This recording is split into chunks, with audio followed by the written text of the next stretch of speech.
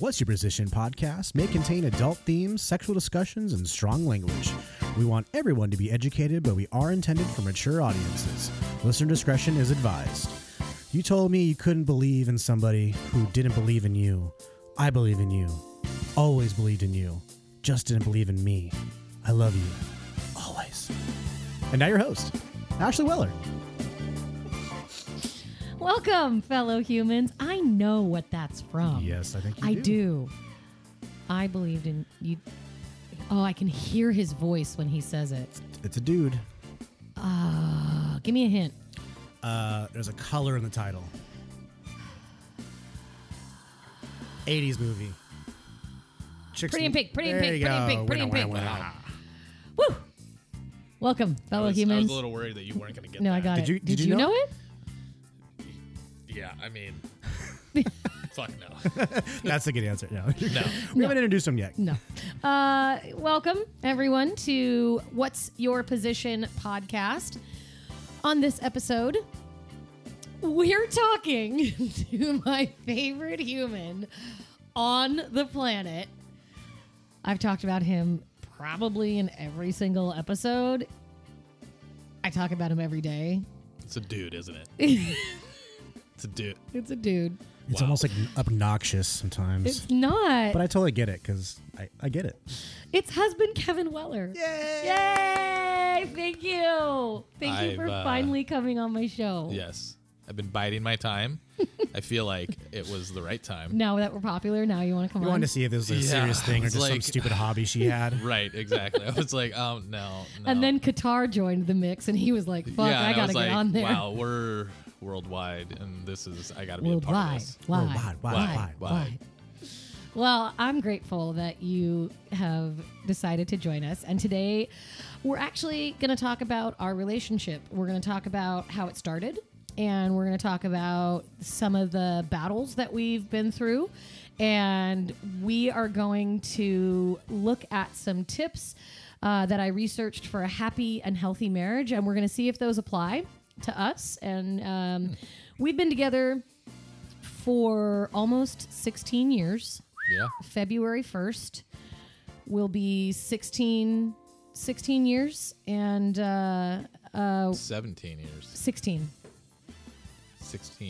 16 years, 6 years. Wait a second. Yeah, because this year was 5 years You're married. right. You're right. We got married when we've been together for 10 years, which actually leads me to my statistic of the day.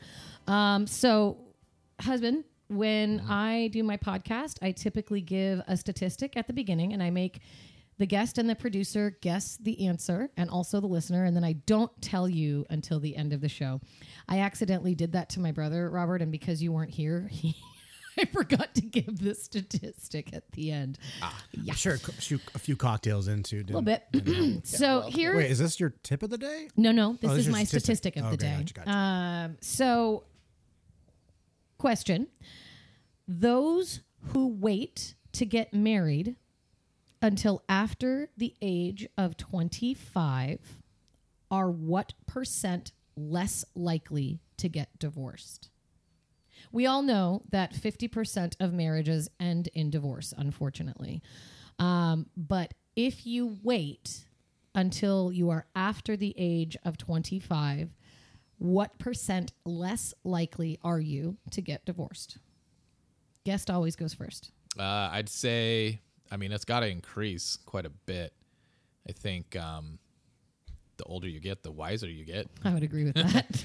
And a little more experience you have in that game. I'd say 60%. 60% less likely to get Less divorced. likely. It's funny. That was the number I was thinking of. Twinners. I'll go a little higher than it. I'll go 75%. Okay, perfect. right. I will give you the answer at the end of the show. I'm excited because I feel like that's something in the United States that What age you Not guys get married? great. I know we're going to dive in. 33. So there you go. You guys were way over 25. We were, and we actually had dated for 10 years before we got married. And well, we'll get into this in a minute, but there was reasons that we told our parents we wanted to wait, and then there was the actual reason that we waited. So we waited for a specific reason. 10 years to us seemed like a good number. Right. And I wouldn't change it. Why put pressure on ourselves? Right? Yeah. It was not worth that. It wasn't worth the pressure. So, moving straight into my tip of the day. Tip of the day.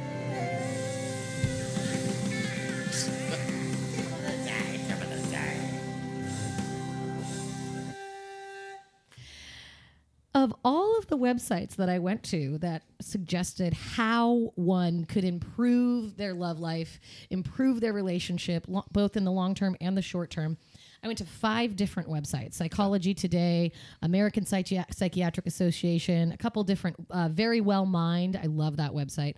And all of them had like 15 different tips to help you improve your relationship. Every single one of them said, know your partner's love language. And for the listener, and possibly you two that don't know what this is, the 5 love languages are a book and a psychological kind of way of looking at relationships. I'm pretty sure it's Italian, French, Latin, Spanish is probably in there. Yeah. Yeah, I don't know Russian? what you're talking about. Not no, Russian. fuck the Russian. No, Russian. not English. It's not a very pretty language, Sorry, mate. you said books? What? Say it again? One of the most common relationship issues that people face today is the struggle to express love in an intentional and meaningful way to someone else. And everyone wants to show their partner that they care. But many people struggle to do so in a way that actually speaks to their partner, because most of us are selfish when we express love. We express love in the way that we want to feel love. So it's really important for you to discover what your partner's love language is, and then try and do things for your partner in that language, because it's not about how you want to receive love. It's about how your partner wants to receive love. So the 5 love languages are words of affirmation. So that could be praise, appreciation. They enjoy kind words of encouragement, uplifting quotes, love notes, cute text messages. I mean, honestly, I love those things a lot. Those are great things. All of those. Quality time is the next one, and I just found out today that is husband's love language, because he took the quiz before we started this. So he enjoys spending time, undivided attention, which is so true. Yeah. Putting down the cell phone, turning off the tablet, making eye contact, actively listening. People with this love language are looking for quality over quantity. So when you get together, they need to feel loved and that you are present and focused on them. Affirm what they're saying and refrain from offering advice. All of the things. Right. Physical touch. A person with this love language feels loved through physical affection. Aside from sex, those who receive physical touch as their primary love language feel affection when their partner shows it, like holding their hand, touching their arm, Slapping giving them a their massage, slapping their ass, all of those things. Cuddling. Acts of service. This is my love language. When his face right now, he's shocked, but you're going to get it when I tell you. When someone's primary love language is acts of service, they feel loved and appreciated when people do nice things for them, whether it's helping with the dishes, putting gas in the car. Little acts of service go straight to a person's heart. They love when people do little things for them and often can be found doing little things for others. Yes. Receiving. So wait, hold on. Kimmy? So that's your that's your love language. Is that you doing those things, or is the person doing that to you? So That'd be people doing that for you. I want people to do that for me. Gotcha. That's how I feel the most loved, is when Kevin does the dish. Like yesterday, we did a whole bunch of home improvement shit. And I think I said thank you 1,000 times because he sanded a wall. And I was like, I just really fucking appreciate that you sanded this wall for me. And I didn't even have to ask. And he was like, yeah, no problem, babe. I'm like, no, it is really nice. Well, this is guy stuff anyways. I should be doing this. Yeah, right? Like, But yeah, I could say the same thing that goes for you. Like, you love taking care of your husband. I really do. Yeah. So I could see that is, yeah. it's monkey see, monkey do. Like you were saying with the But, love. I'm being You're selfish. you're showing what you're doing stuff that what you want. He Yeah. wants time. I want things. Like, She's not also things. teaching. I'm This also is teaching. How This I is like how I would you. like. But I always thought it was the weirdest thing when we first started dating. She wanted to cook me dinner, and I was like, "Mom, nah, don't do that." Like, because in my world, my parents never liked to cook, and it was like a chore. right? So when she would try to cook for me, I was like, no, let's go out to dinner, because it always was like a chore to me. But she was like, she's all, no, let me No, seriously. cook for Cooking you. food is how I show love. But that was one of your love. I can That's your understand it. love language, because it's like you're good at it, Yeah. and you're like, let me do this for you. Yeah. And and I think that was always something that was It makes sense. weird to me. But I don't know if why. that's a bad cook, luckily Kevin, Ashley's a really good cook. Kevin- You're probably Kevin Kevin's is a bad cook. Kevin can't cook toast. Dude, TV just randomly turned on. Whoa. Welcome to the conversation, Alexa. Alexa's on here. Creeper. Wow. The last one is receiving gifts. A person whose love language is receiving gifts, gift giving is symbolic of love and affection in their mind. They treasure not only the gift itself, but also the effort that was put into it.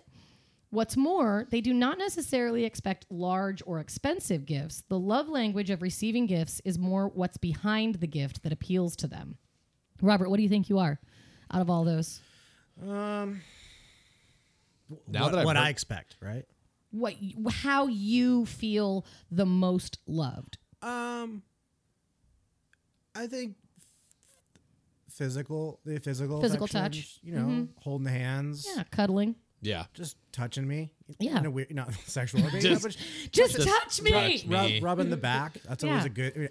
Every guy likes a good Back back scratch. or a Yeah. rub. Yeah, Actually, back scratches, I die when I get back scratches. Those are the best. That is- I get those like once yeah. a month, and they're like, it's like I'm a dog and my leg keeps going. It's Yeah. amazing.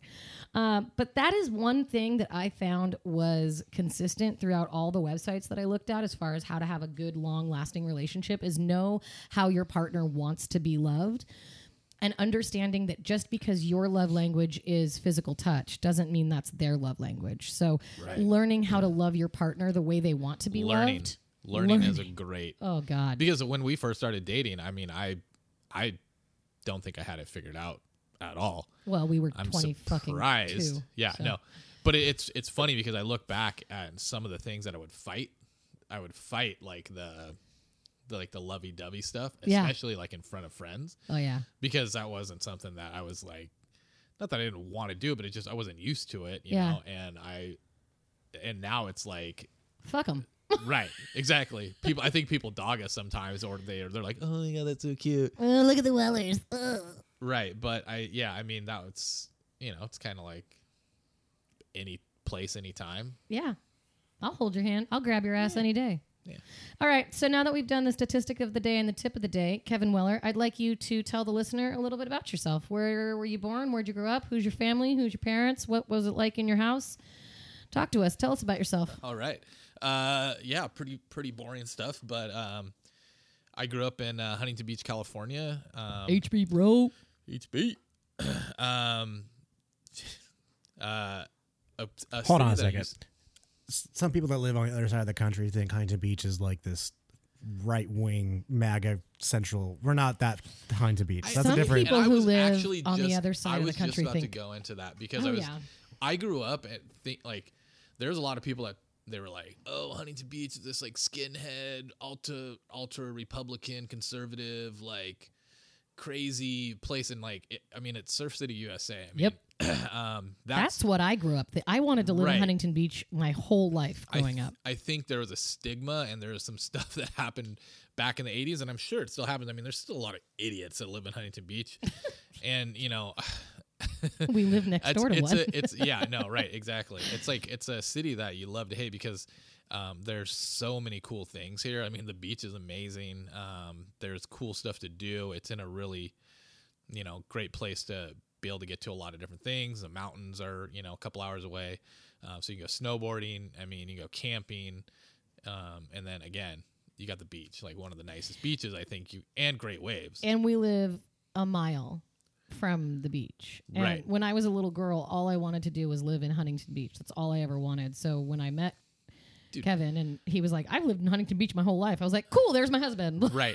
Well, I superb. was like, it was funny because I had friends that lived in like the surrounding cities in Huntington Beach when we were in high school. They would say, oh yeah, or like if we met girls, Oh, yeah. they'd be like, oh yeah, we live in Huntington Beach. when they lived in Costa Mesa or Fountain Valley or other places because Stanton. Yeah, right. You don't admit When that. people in LA ask where I'm from, I don't say Garden Grove because they don't. They either they go, "Oh, this is a Blime song," okay, Right. or they don't know where that is. So I go, "I'm next to Disneyland." I'm in Anaheim. Yeah. So Yeah, I tell a lot of people Anaheim because I Yeah. know Yeah. that. Yeah. Right. And it's true. Yeah. I mean, some people know Huntington Beach, some people don't. I don't know. I think, I mean, I love it here. It's an amazing city. It's changed a lot in the past, couple decades, but it's still an amazing place. And I mean, I told my parents when I was like growing up, I was like, thank you, Mom and Dad, for, raising me in Huntington Beach. Like, I got Right? like street cred because of it. And, the beaches, hot chicks, like What else could do a you- young man Yeah, what else want? do I need? So who are your parents? So my Who parents. are those people? Yeah, Terry and Jennifer Weller. I love them so much. Yes, you do. They love you more than they love me. That's like not true. from like the first time they met you, I was like, wow, I'm like just third wheel in this situation. Now it's like my parents were just. I mean, I think they were just so happy. They're like, oh my god, our son has got a female in his life that is an amazing person, and she's gonna make sure that he doesn't fuck everything up. So, This is not a dirtbag crazy Right. lady. so but yeah, my dad was, I mean, amazing guy. He was, in the Marines, went to Vietnam, and then he came back home and he's like, oh, I'm gonna be a cop, and just decided to be a police officer for Terry Weller 20 years. is an amazing human Yeah. being. Robert, you want to chime in here? Amazing golfer. Not amazing, but I love playing golf with him. None of us. He's Yeah. freaking 73, and he's starting to get closer to hitting into the low 80s, and I'm like, Yeah. you're a jerk. Yeah. I mean, us three aren't good golfers, but every once in a while we'll get a hold of one. And Terry, man, he can Yeah. get a hold of one.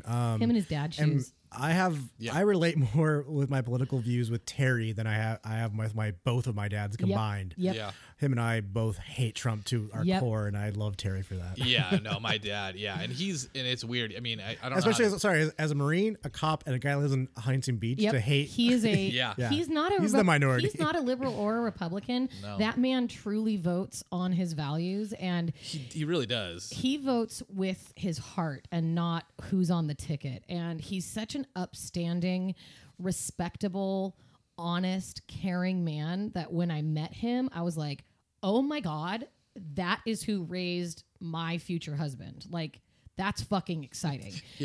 I think me as a moral being and just as a human, if it was anybody else, if my parents were anybody else and they were bad or they were like not great parents, I would have definitely. Who knows? I don't know where you'd be. Because I mean, yeah, I mean Were you a hellion? Oh my God, dude. I can't remember how many times. I mean, police talked to me when I was, I don't know, probably as early as 7 or 8 years old. Like, For what? just getting into mischief and trouble and not doing. Did you pull my dad's a cop card? No, because at that time he wasn't a cop. I mean, he was a cop for a couple decades, and then he decided that's not what he wanted to do. But I remember, like, I always tell people this. I'm like, I had older friends, and I was very impressionable. Like, if you think about if you're an 8-year-old hanging out with like an 11 or 12-year-old, and they want to get they want to get into mischief. Like, Yeah. I was always, believe me, I never said no. So, like, I remember we went to a nursery and we stole a bunch of plants. Where are they? They're probably. Can I have them? No. Damn it. We had to Because give they them were back. stolen. Yeah, we had to give them back. Had to give them back. But yeah, I remember the cops coming and like talking to me about that, and You're a little Eight. shitbag. How many bones did you break? All of them? I don't know, man. I don't want to talk about it. Skateboarding or just mischief? Everything. Yeah. I mean, from skateboarding to 'Cause you were a pretty good BMXing. skateboarder, right? You were sponsored. Yeah, and- sponsored by Vans. At what age? 13 to 15. It's pretty cool, man. Yeah. For any skateboarders who listen, he lived across the street his whole life from the Basic pool. basic pool, one of the first skate pools in California. You would know it from the Good Charlotte music video. Oh my god. or the what was the other one? What was the other one? Cottonmouth Kings. Oh, did a video Bump. too.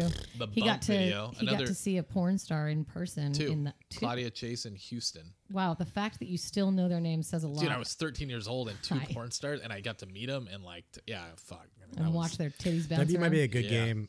I'm thinking of games now on the show where it's gonna be hard for the listener because I guess it's a visual thing, but you show guys pictures of porn stars and see if we can name them. You can name. I know girls be couldn't. able to. I'm not an expert, but there's definitely a hand. there's like, definitely some. There's the that Hall are- of Fame girls, obviously, but Yeah. like Yeah. your era, like those girls you mentioned, I don't know, but that was probably your era, you know? Yeah, that's Well, true. and they were definitely like not. I don't think they were like big time porn stars or anything, but They had a name. You knew their name. well, yeah. After and that, he did. and you better believe I got autographs of both of them because they brought their like. On your dick, right? Right, I was Yeah. For 13. I sure. was like, and she's like, "Wow, Sign you my should put that dick." Tootsie Roll back in your pants." They brought their headshots and Right, signed them and exactly. handed Oh them out. boy, of Yeah. course they did. Oh Oh, yeah. Oh yeah. But yeah, Kevin was sponsored by Vans. He was a skateboarder, and A lot of people are like, "Wow, how no, really?" I They don't know see it now. when I tell people that, they actually are like, "Wait, are you serious?" I'm like, "Yeah." His dad used to take him snowboarding all the fucking time and just sit Yeah. in the lodge and read a book while Kevin snowboarded all day. Yeah, my parents would like, my mom would take me up there and she would ski and I would snowboard. I mean, I first started out skiing and then snowboarding, not that interesting of a story, but they would always kind of be there in my life to make sure that whatever I was into that they were supporting. Yeah. And I thought that I think that's probably one of the biggest reasons I turned out not too terrible. Like I played, a year of soccer, 5 years of baseball, a year of Pop Warner football, and then that's kind of why I stopped playing sports because I started skating. And then I stopped skating because I started smoking pot. So the moral there is, smoke weed, but, not when you're a kid. It's not. No. It's not. Wait till you're helpful. 25. Exactly. Wait till your Right. brain's formed. Once Yeah. your brain is formed, you can do drugs, and Yeah. it has less of an effect and less of Right. addictive properties on you. Yeah. Let me ask you a question that's going to play into something later. When's the first time you ever had an alcoholic beverage? Oh, wow. Yeah, we'll talk about this because the first time I ever had an alcoholic beverage, and I'll tell you what it was. I'm so excited. This story is so fucking good. If anybody's ever heard of a suicide is basically whatever's in the liquor cabinet. So I was 10 years old. My buddy was 13. Again, older friend. Wanted to get into mischief, wanted to drink. Where were your parents? They were sleeping. So but this had happened before, and we had gotten booze from their booze cabinet, but I didn't drink any of it. I didn't want it. Obviously, when you're 10, I mean, there's not. I was a bad kid, but I was like not like 10. let's drink. But anyway, so 10. one night my buddy Chris, he was sleeping over, and he's like, "Let's make a suicide." And I was like, "I don't know what that is. Okay, whatever." I'm not drinking it, and so the reason it's called a suicide is because it's pretty much anything you got in the booze cabinet, and then the way you make it is you take just a small amount, enough of each bottle that It's not noticeable. it's not noticeable by your parents. Oh, God. So I hope I'm not making an impression. Tell us what was in it. Okay, so here we go. You guys ready for this? Oh, my God. So started out with Jack Daniels, vodka, gin, I believe, white wine. No, sorry. Jack Daniels, vodka, tequila, red wine and white wine. Wasn't there some kind of cream? And the mixer was grapefruit juice. Oh, there you go. So we got a whole, 10, 12 ounce cup of this. And obviously you don't know how much to drink when you're a kid. And my buddy was like, we'll drink half of it each. You think about that, like, Yeah. and so, I mean, I think, whatever it was equal parts, right? So like you have like 2 ounces of each alcohol, and then it's like a splash of like grapefruit juice. And that was when I drank half of it, I remember like instantly it was like the most amazing feeling that I had ever felt. And I was like, this is not going to be good, and then 30 minutes later I was throwing up. Luckily I didn't wake my parents up. I threw up in your house once and didn't wake your parents up. I will never drink gin again. Ugh. That was a bad day. Yeah. But that's a suicide. And Boys you and drank it girls. and you vomited at the age of 10. 10. And that's exciting. You went to Edison High School. I did. Okay. What what were you like dating in high school? Who did you? By the way, I know all the answers to these fucking questions, so nothing surprises me. But tell us about the girls that you dated. The girls that I dated. Oh man, I dated one girl in high school. Well, I had one serious relationship in high school. It was for a year.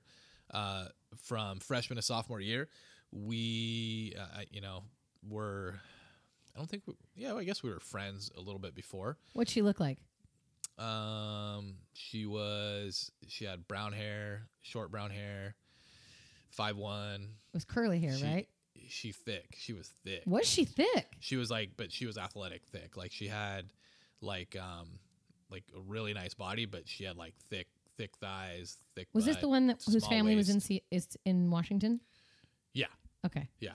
So I'm just trying to get the listener to understand the similarities between me and this Yeah. girl. Because Kevin Weller has a motherfucking type. Yeah, I would definitely say that. But yeah, I mean, it was I will say it was a pretty rad relationship. We were like in love, but it was, obviously yeah. high school puppy You're love. 15. It was like super intense, and we were super into each other. Loved spending time with one another, but I'd say like 6 months into it, then we started to just piss each other off, and it was like cats and dogs every day, and it just got worse and worse and worse. You didn't know her love language. I did not, because we thought there was only one love language, and when you're a freshman and that's all you do, we just hump like rabbits. Yeah. And just that was but long story short, we broke up because I think we broke up exactly a year into a relationship, and then I found out that she immediately started dating my best friend. Bitch. Yeah. And I'm sure I don't know if she cheated on me or not at the end, but right, I know. But my first girlfriend did the same thing to me. yeah. So I think that was one of the reasons, and this is why I'm going this deep into it. This is one of the reasons that I did not date really another girl until I met you. Yeah. Because I was like, fuck that. High school, there's girls galore and parties and friends, and I was like, dude, I don't want to be tied down again. So Yeah, it's not that Kevin Weller wasn't a ladies' man and didn't hook up with people. Kevin Weller was not to be tied down. When did you hit a home run? Because here on What's Your Position podcast, we no longer use the term virginity. So when did you go all the way for the first time? How old were you? oh man, I think I was 13, 12 or 13. And it was actually on top of the basic pool. Wow. In the backyard. On top of the basic pool, yeah. That's epic. Yeah. Yeah, it was Who was it? On the concrete. I don't even know. I don't know her name. I think I met her once or twice. What, didn't she stay at the foster house down the street? Yes. So I know, and let's explain a little bit. But there was a foster. There was parents that fostered kids, and I think that they would stay with them for like a couple months. I don't know how long, really. But it's mostly, I'm sure, at most of the girls that I'd met that would come out and I'd meet with them, like just randomly like skating down the street, and they'd be like, hey, what are you doing? They, obviously had some trauma in their life. And so this girl was very like, let's just do it. And Let's bone. and I was like, oh, okay. Like, So you think she was more Where? experienced than you? oh no, I know she was. So that's funny because Nate said the same thing. Chris said the same thing. I'm pretty sure you said the same thing. Yep, same thing. Almost every guy that we've had on the podcast lost their virginity to a girl who had more experience than them. Really? Yep. Would have never guessed that. Yep. I guess the way to go too. Yeah. Yeah. How But- was it for you? I mean, everyone's first I- kind of sucks, but at least, I mean, if you had someone that kind of knows what they're doing Yeah. versus someone that has no idea, Right. it's gonna be a little. Yeah, oh, for sure. Well, it's definitely not a great experience. I mean, I was mortified. Oh. I went and like took a shower, and I was like, I've got an STD. Oh my god. She's pregnant. Oh my god. I'm pregnant. Like everybody's fucking pregnant. I'm pretty sure the basic pool But is I don't gonna think have a baby. I don't know if I ever saw her again after that. Wow. That's actually kind of also a good way to go. Well, yeah, and like I said, the girl, and I didn't know at that time. I don't think, but it was later on that I realized that was the situation at that house. It was like a waypoint for some of these Yeah. kids to be fostered there, and then until they found maybe a permanent home. Right. But yeah, that was how. And she was older than you too. Probably. I don't really remember. Maybe if I've said that in the past, it's probably You did. 'cause Which is another common thread. that Right. The girls are older. So you graduated high school. You had a job. Where'd you work? I worked. So senior year was not a good kid in high school. Did not get good grades. Was on the brink of not graduating because I had failed 5 of my 6 classes in my first semester of freshman year. Nice. And then I'd gone to summer school, and I think I got kicked out of 2 summer school classes. For what? One's for cussing too much, and the other one was for talking too much. What? Yeah. All right.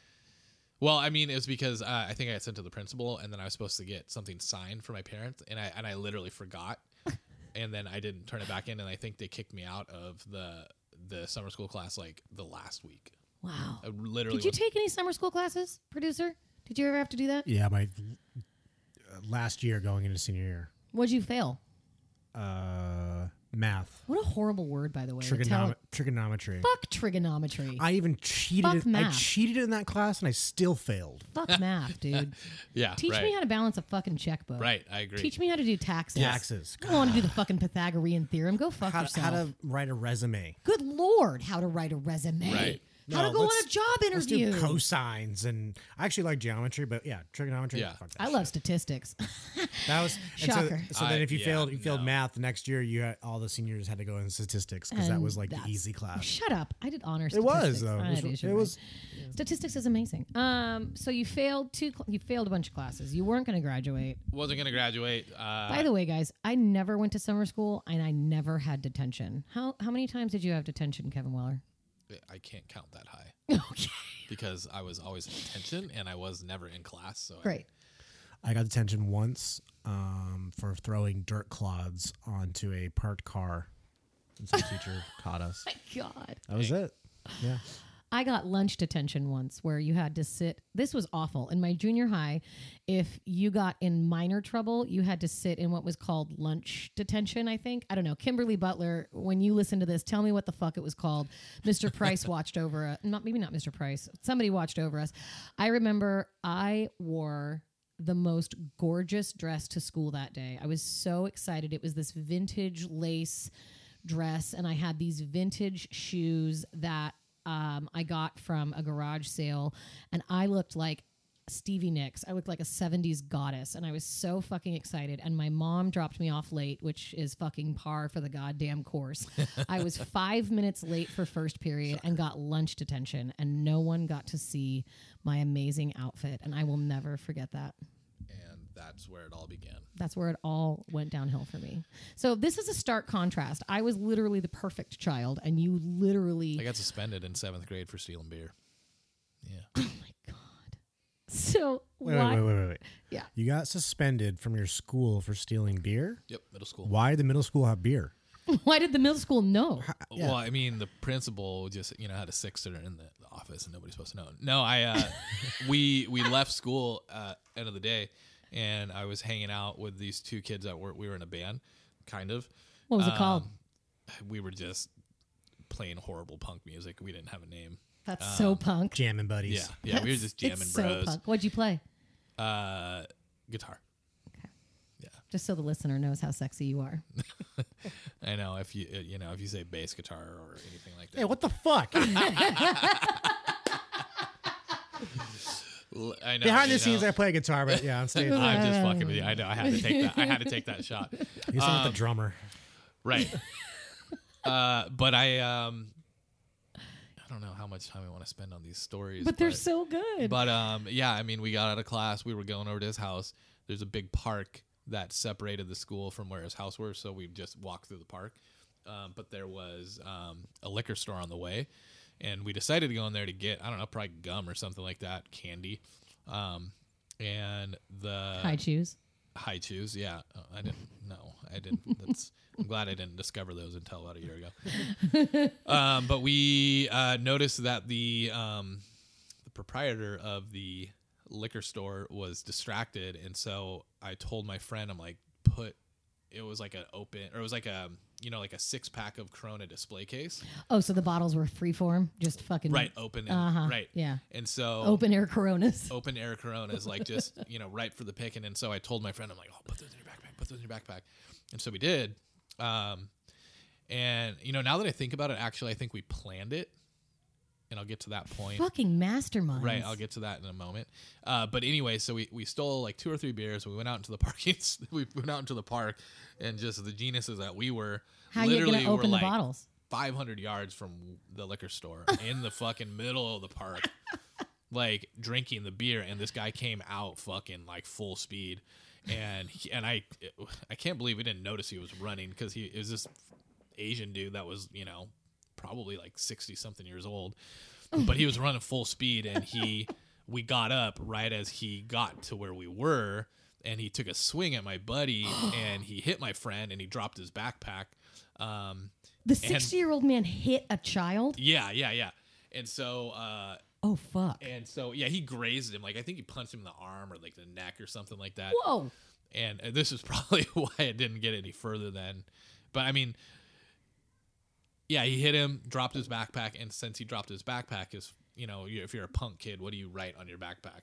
Like your fucking name. So there's this Karsten on his backpack In whiteout. and we were right by the school, so like he went there the next day, and I got called in, and the cop fucking drilled into me. So How mad was your dad? well, I mean, this is par for the course for me. I was like, cop's child was getting questioned by the police many times. Luckily, all they did was like a petty theft. They made us pay back 75 cents for the beer. And then suspended you. And then, suspended me for a week. And I think they suspended the other 2 kids for a day. But Why the fuck did you get more? Because apparently I was a mastermind. Oh. I was a mastermind. So I planned it all out. That's why it was like... Oh, God. Okay, wait. So basically what my point was, I was literally like a perfect child. And shut up. And then I met you. Where did I meet you?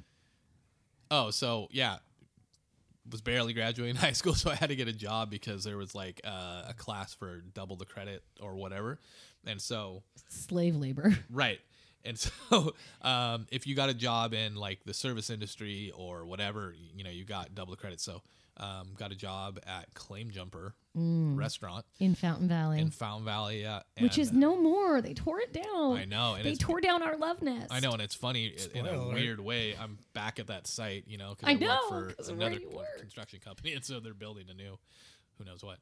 But We had a little technical difficulties. Sorry. But you're good. I didn't hear anything. Me neither. So yeah, I got a job there, and then that's where fast forward however many years. I don't know.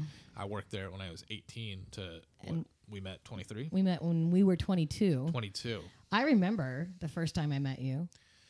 I remember a lot of the details of the first time I met you. I don't remember that moment. That's a girl thing, I think. I think it is. You're right. Moment. It is a moment. There's a moment where I met Kevin Weller because I was training, and the chick was like, "Oh, this is Kevin Weller, and this is our new hostess, Ashley." And I had to wear this short black skirt and little tights. And I was dating somebody at the time, and the way Kevin looked at me made me immediately say, wow, I'm going to have to break up with my boyfriend because this is the man I'm going to marry. I had never in my life had someone look at me that way, like with appreciation. And then when I looked at you that way, what did I do? So there's a microphone. There's a microphone at the host stand. And at Claim Jumper, you used to have to call out party names like Wagon Wheel, party of 5. Your table's now available. Wagon Wheel, party of 5. Yeah. And So you give the families. Yep. Oh, They that's check in stupid. and you hand them a coaster that has Western themed names Yeah. on it. Yeah. So Oregon Trail, party of 10, your dysentery is now ready. Was it because they didn't want people's names being announced? I don't know. I think they thought it was cute. Theme. It was just It was a a theme. Cheeky I don't theme. remember that. Remember, I mean, back in 30, 40 years ago, themed restaurants. I mean, I feel was like a big we're deal. dating ourselves a lot, but We are. But yeah, themed restaurants were cool. I don't really think it's Well, Claim Jumper theme had as the much. they were big portion, and like ribs and the orc heart and So good. motherload cake. yeah. I still love Claim Jumper. to this So do day. I. Yeah. Fuck yeah, potato cheese soup. Yeah. Fucking get in my mouth. But so along those lines, the hostesses were training on the microphone, and Kevin Weller looked at me and pointed the microphone at my mouth and said, "Has anyone ever told you to speak into the microphone?" And I am so naive and just so completely like Oh man. dumbfounded. I was like, they're training me to speak into the microphone. And he just laughed and And so walked away. I think I said, so you have spoken into the microphone before? And she said, yeah. And I was like, okay, cool. Okay, cool. And left. And then I left. again, it means suck dick. Yeah. Speaking to the microphone. Speaking Yeah. to the microphone. Have you can you speak? I've been in audio school, been in multiple bands. I have never heard that term. Yeah. So that's why I was like, so you have spoken into the microphone before? And she was like, yes. And I was like, okay, cool. Okay, cool. Bye. And then She didn't get it, obviously. I but- did not. I didn't even Right get over Right, my right. head. And then I produced this fucking podcast. I hope that gets used. we glad- don't edit anything. I'm glad I out. found out on a sex podcast. Right, and not Right. on the streets. Right. We went out to drink with a bunch of people from Claim Jumper once, and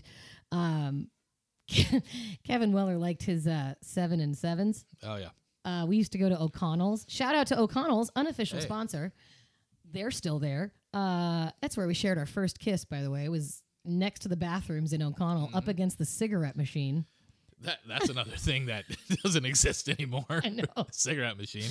Man. But yeah. But O'Connell's, we went out to drink, and I said I wanted a pear cider, and I giggled because halfway through I was buzzed, and Kevin was like, "We can't ever hang out. Yeah. We'll never ever be friends." Yeah, and she's like, ever." oh no, I'm done after one, and I was like, yeah, I was on, definitely like number 2 of my 7 and 7, Double and I'm 7 and like, 7. I'm all, wow, it's gonna be interesting. But like I said, we knew each other at Claim Jumper. We started hanging out. We were friends. We called ourselves the Horsome Foursome, and we used to go out to the beach at 1 a.m. We'd go sing karaoke at TGI Fridays at the Orange Block at Orange, and then we would drive down PCH and go hang out at the beach and drink Captain Morgan out of the bottle, and then go eat chili cheese fries at Harbor House in Seal Beach. In the Horsome Foursome, there was obviously 2 other people involved, Yes, it was Not our just group. us. It was our Claim Jumper group of friends. and it wasn't a group thing. It if that's wasn't. what you're It wasn't thinking. sexual. wasn't Basically, it was a funny nickname that we had given But we ourselves. were just heavy drinkers, and And we hung out, and we were friends for a solid 6 months before we started dating. And go ahead, tell me some stuff. well, I think one Tell of me the a story, clown. Well, I think I don't know if I want to. I think this is one of the more not endearing is what I'm trying to say, but I think one of the interesting moments in our relationship was when we were friends still. You had an interesting situation with a couple of the girls that you lived with, and one of them started to Smoke meth. smoke meth. And we'd come home at 4 a.m. like hammered, and she'd still be up drawing, Painting doodling. 3D art. Yeah, in her bedroom, and we realized that something was not right. And so, I won't go into the whole thing, but we realized that you could not stay there anymore. You had to leave that So there house was a party because- one night, and my door was locked, and a 6-foot-tall man broke my door down looking for this chick, my roommate, and I called Kevin, and I was like, I need you to come and get me immediately. Right. And so at that point, I was like, you can't stay here. And you don't, and I think you guys are in a lease agreement, and so Yeah. you couldn't break lease. And so I asked my dad, I was like, hey, is it cool if like Ashley, and I think at that point I realized I was like, there was definitely something like, We were hooking up. oh yeah, we were definitely hooking up. Yeah. But I asked my dad, I was like, yeah, hey, do you mind if she like stays with us, like for a little while? And He was like, yeah, sure, why not? And I was like, oh, well, that was okay, cool. That was And so easy. yeah, but still, we were not an item. I mean, we were an item, but we were not official. So Kevin Weller told me when we first started dating that he was not monogamous. That was one of the very first things he ever told me, was that he didn't want to be in a relationship, Yes. didn't want a girlfriend, had no intention of being in a relationship. Not a cheater, just Nope, didn't not a wanna cheater. be No. held down. There's a huge difference. No, I know. I just And I actually tell this story in my sex ed classes. I always say, you know, there's a lot to be said for being monogamous. It really does help people's STI statuses. It really helps people understand their commitment in a relationship. But Kevin told me before we started hooking up, I don't want a monogamous relationship. I want to not be tied down. So I would love to hang out with you, AKA fuck you, but I'm not going to tell you that I'm not going to do that with other people, and I'm not your boyfriend, and I'm not going to tell you I love you. And I had 2 jobs at the time. I worked at Claim Jumper and Olive Garden, and we had mutual friends that worked at both. And I would tell people stories of us hanging out, and people wouldn't believe it. And we weren't monogamous. We weren't an item. And on the 4th of July, we got drunk, and we were sitting on the roof of his house, and the fireworks were going off. And he said, he didn't look at me. We were just sitting side by side, and he said, I think I love you. And I ignored him because I thought he was drunk and didn't mean it. And I didn't want to get excited because I loved him so much and didn't want to like make him run away. And I was 23 and I was like, I don't know what to do here. So I just pretended I didn't hear him until like a month later when he said it again. And I was like, okay, are you being actually serious? Like, is this a real thing? And I told like 3 dudes that we worked with, and they were like, Kevin said, I love you. He actually said, I don't think he said that. I don't think that's a thing because you weren't someone who did relationships. Well, and I was very I was very open about it. I'm Yeah. like, I'm not dating. I don't want a girlfriend. I don't want any. I mean, I dated girls, but it was like always just very casual, like no strings attached. When was the first time you realized that that's kind of not where we were headed? Probably when I asked my dad if you could stay with us at their house, because I was like, because I mean, I'm not gonna just be like, oh yeah, let my friend stay here, you know? Yeah. I mean, yeah, it was not a good situation, but I think that's probably when I was like, I actually didn't know that. Fun fact. yeah. So we really became an item in like that August, and I moved into a better place, and Kevin pretty much never left from that point forward. Anywhere I went, you were. Any apartment I lived in, you lived in. We pretty much were inseparable. If we didn't stay at my house, we stayed at your parents' house, and we became like inseparable pretty Right. much. And we were young. We were in our 20s. I worked at Fred's downtown on Main Street, and so Fred's. God damn it, that place That's is a good time. so good. Good time. Good margaritas. Oh God, they still have good margaritas. We drank a lot, and Good chips and salsa. dude, yeah, Sorry. no, I good, had to interrupt with that. good shrimp burrito. Can anybody order some chips and salsa right now? That'd Could be we great. get some fucking gonna Fred's text delivered Stephanie. right now? We drank a lot during those. Oh God, Huntington and Memphis, man, that apartment, or Memphis and Lake. Remember that apartment? Did you remember that apartment? The one off of Memphis where we used to have all our game nights. Was it on the second floor? Yeah, Did you have another roommate? yeah. Yeah. Was it Bunky? No, it was No, it's Chris. Chris. My friend Chris. Same. They're big dudes. Big dudes, yeah. Okay, yeah, I think I helped you move in there. Yeah, Yes, you may you have been did. too young to party.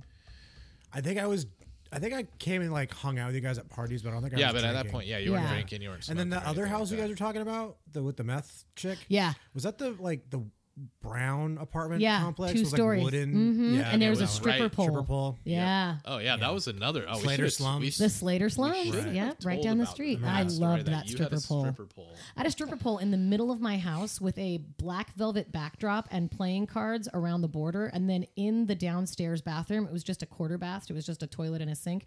We hung up all 3 of our best lingerie outfits. Oh my god, I And we completely called it forgot the about that. executive washroom. And there completely was forgot. only a Yep. black light in there. Yep. So you couldn't ever turn the light on like all the way. It was just a black light Yeah. and our underwear hanging on the walls. And that was the executive bathroom right outside of the stripper pole. Yep.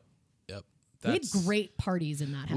We did. Yeah, that was definitely it was some fun times there. We had a lot of good parties. We had a lot of place. game nights at the Memphis place. Yeah. We did have a lot of good times. And then the good times became a little too good, which happens quite frequently to a lot of people. And well, I'm going to let you tell this part of the story. Well, I actually didn't think about how I was gonna That's good. I like to shock you into this. So the whole point or the whole idea behind this podcast was to talk about a relationship, but also to talk about addiction, alcoholism, and how that can affect relationships and how to kind of navigate that. And I think for anybody who's listening. I think I just opened up my Truly while you were talking about your alcoholism. Sorry about that. That is, I mean, that's perfect. Definition of irony. Yeah, I know that's the way it should have happened. As I segue into my journey with alcoholism by Kevin Miller, and how I relapsed. Well, I mean, we talked about how you had a drink at 10. And how you were kind of a dick as a kid, and you know you were hanging out with older kids. You smoked weed. You right. Stole beer in 7th grade. So, I mean, no one would have been shocked that you may have had too much to drink. But I think the shocking part was that we were great. Like, we had the best times, and then it would be like night and day. Then all of a sudden we wouldn't. And it would be like a light switch. So, I mean, I think probably for the people that are listening that maybe that this could help with is, you know, whether you are struggling or you have somebody who's struggling with alcoholism or drugs or whatever. I think for me, my personal journey through the depths of alcoholism was, you know, I knew that when I was young, maybe even back when I was 10, I was like, holy shit, I like this way too much. You know, and all my friends would want to like maybe drink a beer. I don't always want to drink like 3 beers or 4 beers. So, you know, as I got older and our relationship progressed, I think that was kind of when it started to come to a crescendo with, I mean, you saw it, people don't believe it, but I mean, I would put back a handle of vodka in a day. So towards the end of your drinking, and I tell people, like, when I say, oh no, my husband doesn't drink anymore. Oh, is he an alcoholic? And I'm like, oh yeah, you know, and he's like, oh, just drank a little too much. I'm like, no, he would drink a handle of vodka a day. And nobody really believes that. Yeah. But at the end, we were literally going to Vaughn's or Albertsons, and I was getting Pear Absolute, and it would last me like a week. He was getting a handle of Smirnoff Raspberry, and it was gone in a 24-hour period. Yeah. And a lot of people are like, that's impossible. But I'm like, no, I mean, I didn't drink a handle every single day, but it was like pretty friggin' close. But it was at least on the rocks. Straight up. They had the raspberry flavor. I get that. Yeah, he would add like Pog juice. Splash it like with a tropical Hawaiian punch or something. Yeah, Hawaiian punch, whatever it was. But raspberry, huh? Yeah. Okay. I can't drink it anymore. So I mean that, and it was like literally. Neither can like, Kevin. I know. Neither can I. Yeah. It was like 95% booze and then 5% whatever. But yeah, I mean, it was, and like I said, I always knew that I was gonna struggle with alcohol, and I knew as I was going through high school, and shortly thereafter, that I was gonna have to find a quitting point, because it was like. Felt too good. I liked it too much. Right. I was blacking out in high school, you know, like maybe wasn't doing like really, you know, anything too stupid. You know, I definitely have some funny stories, but, you know, but it got to a point where it was like, you know, enough's enough, and I don't want to say life or death, but it got to the point where well, there was a death involved. I mean, right. Our relationship was going to die. Yeah. I got to a point where I loved you, but I hated you. Like, I hated myself. I would look at you in that state and just be like, God, fuck this guy. Like, again, like it became like, for me, I never, ever, ever gave up. Never. Like, there was never a point where I was like, he can't beat this. Like, we're not going to make it out of this. Right. But and maybe that's why I did make it through it and sitting here, dude, I'm going on 12 years now. I know. 12 years. 12 years, So- January Come on, 3rd. man. You gotta admit, you probably wouldn't have stopped if it wasn't for this chick over here. No, I don't think I would have. To be 100% honest. I'm grateful that she came into your life, man. Yeah, Yeah. yeah, yeah. For so many reasons. As annoying as she is sometimes, she can be annoying about your problem. That was I yeah. have a question about, because you said you smoked weed in high school and Yeah. stuff. Were you smoking weed during this time too? No, we weren't really. Oh, in the beginning of a relationship. No, when you were drinking a lot. We didn't really smoke a lot of weed. So yeah, no, we didn't. And I've been on and off with weed throughout my life. It's never been a big like. You like the booze feeling more than the. Oh, dude, anything. Really? Booze feeling more than. Did you anything. like? What about like the cross? What do you call it? The cross? No, because that would crossfading.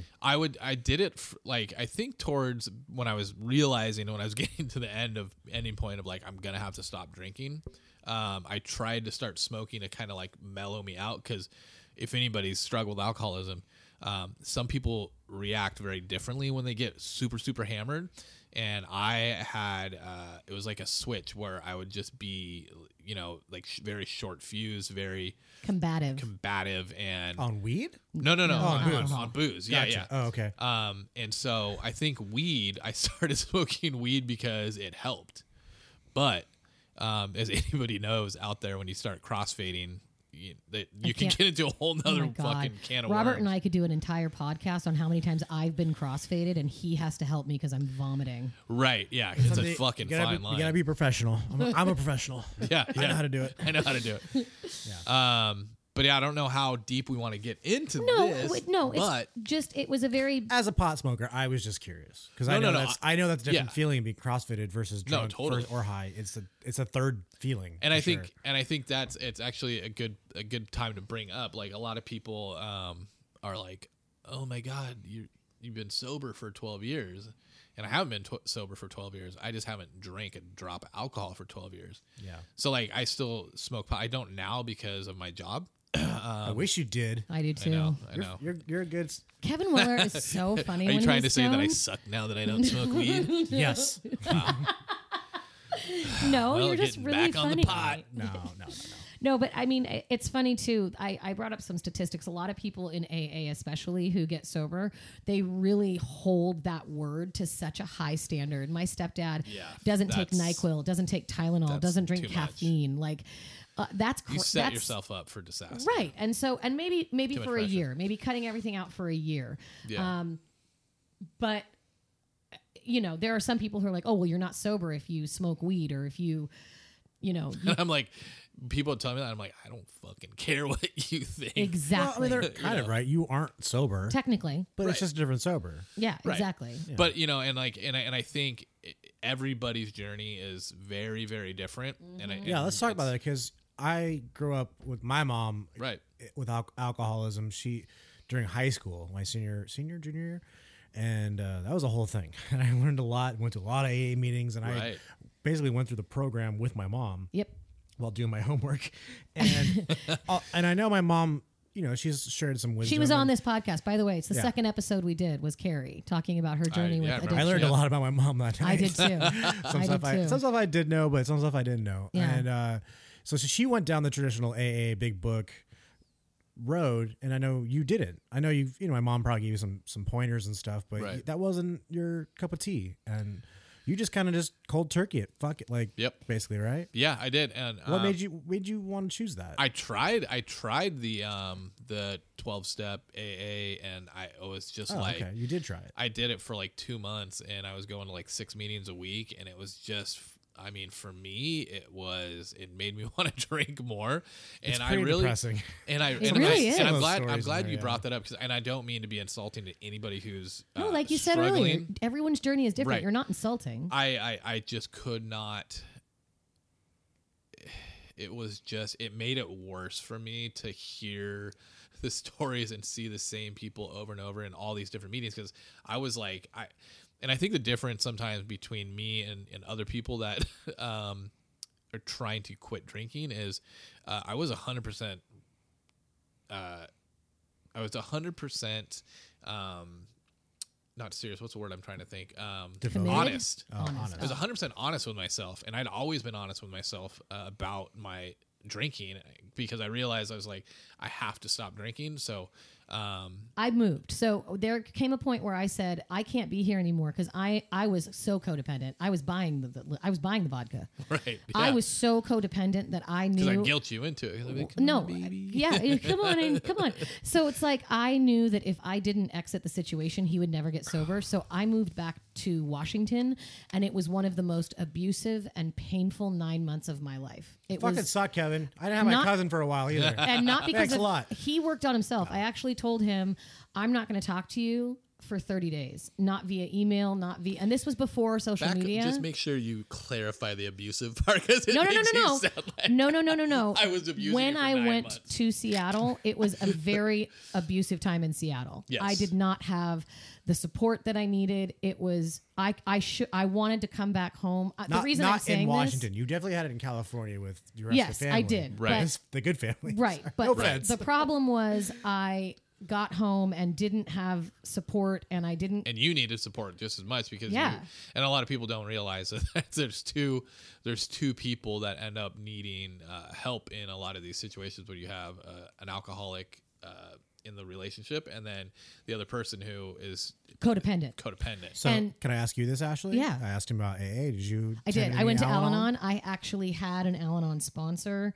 I didn't like it either. I really don't enjoy dwelling on problems. I like Yeah. fixing things. I Yep. like moving forward. I don't like talking about That- I like to talk about the good things that came of it and teach people something. Right. And I didn't feel like I learned anything. I felt like I was very much a victim, and I don't like feeling that way. So I didn't go back to Al-Anon, and I went to Seattle, and I said I was going to stay gone a year because I did take one thing from AA, and that is to not have a relationship for the first year that you're sober. So I was going to leave him here by himself. Can I interject real quick? Yeah. Because I'm kind of interviewing you. You guys know each other. You know, I'm interviewing you guys. Now. bring it. You came out here when you were 18. I did. And I was 13. We're 5 years apart. Yep. And that was awesome. Yeah. I had this like big sister out of nowhere that took me to rock shows in Disneyland. Yeah. And she fell in love with this guy Kevin, and I didn't know you were a drunk. I thought you were just like a cool guy, and it was I was young. A lot of people said that. They're like, you're an alcoholic. I know you drink a lot, but I didn't realize you're I remember you partied. Like I remember Yeah. going to some of your parties. I was like, oh wow, these are all like adults party. This is crazy.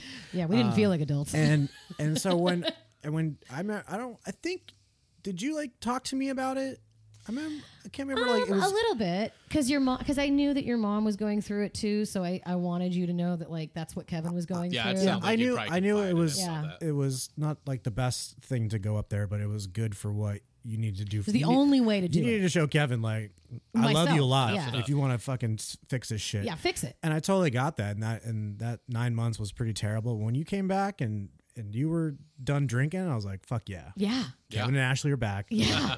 And We're better back. than ever. Yeah. Yeah, And it was like we got the band back together. it was one of the best feelings. Like I was gone for 9 months in a very sad household. I didn't talk to Kevin via anything for 30 days. And then for 30 days, I made him only do email. And this was before Facebook, if you can fucking believe it. And MySpace was around, but he really went to the beach and he went to school and he worked out and he chose that path because he said that he had 2 ways it could go. Right. I basically I gave myself. I was trying to figure out like if I wasn't gonna do it the AA way, then what way was I gonna do it? Right. So I did the AA thing for a couple months. It didn't work. I went right back to freaking hammering down a whole bottle of vodka or Captain Morgan or whatever it was. After not drinking for 2 months, and yeah, that was a disaster. So I realized that I really only had 2 choices when I thought about it. When I was really thinking about it, I'm like, okay, well, I can try to not drink and try to control it. But when I tried to do that, it didn't work. So I was like, okay, well, and I think if there's anybody out there trying to fool themselves into believing that they can. I remember when you said, I'm only going to drink at home. Right. And then you said, I'm only going to drink beer. And then I found liquor in the Thanksgiving pot. Yeah, Like I was hiding it. vodka, hiding. Right. That's a part of AA where they say, I'm only going to drink beer. I'm only going to drink wine. Right. Or I'm going to drink on the weekends, only at night. Your mom It's- talks about it's hiding bullshit. vodka in water bottles. Yeah. I found it. Yeah. And I mean, really, if It was there's anybody schnapps, by the way. Oh, okay. Peppermint schnapps. Oh my God. wow, Yeah. Yuck. What the fuck, Mom? But I think anybody out there that tries to convince themselves, or if anybody's out there that has a spouse that's trying, girlfriend, boyfriend, friend, whatever, that tries to convince them that they can control it by moderating their drinking, they're lying to themselves. They're lying to you too. So I basically said, okay, I can either quit drinking 100%. I could try to moderate drinking, which didn't work. So I'm like, that's not an option. Or I can just go par for the course and just keep doing what I'm doing.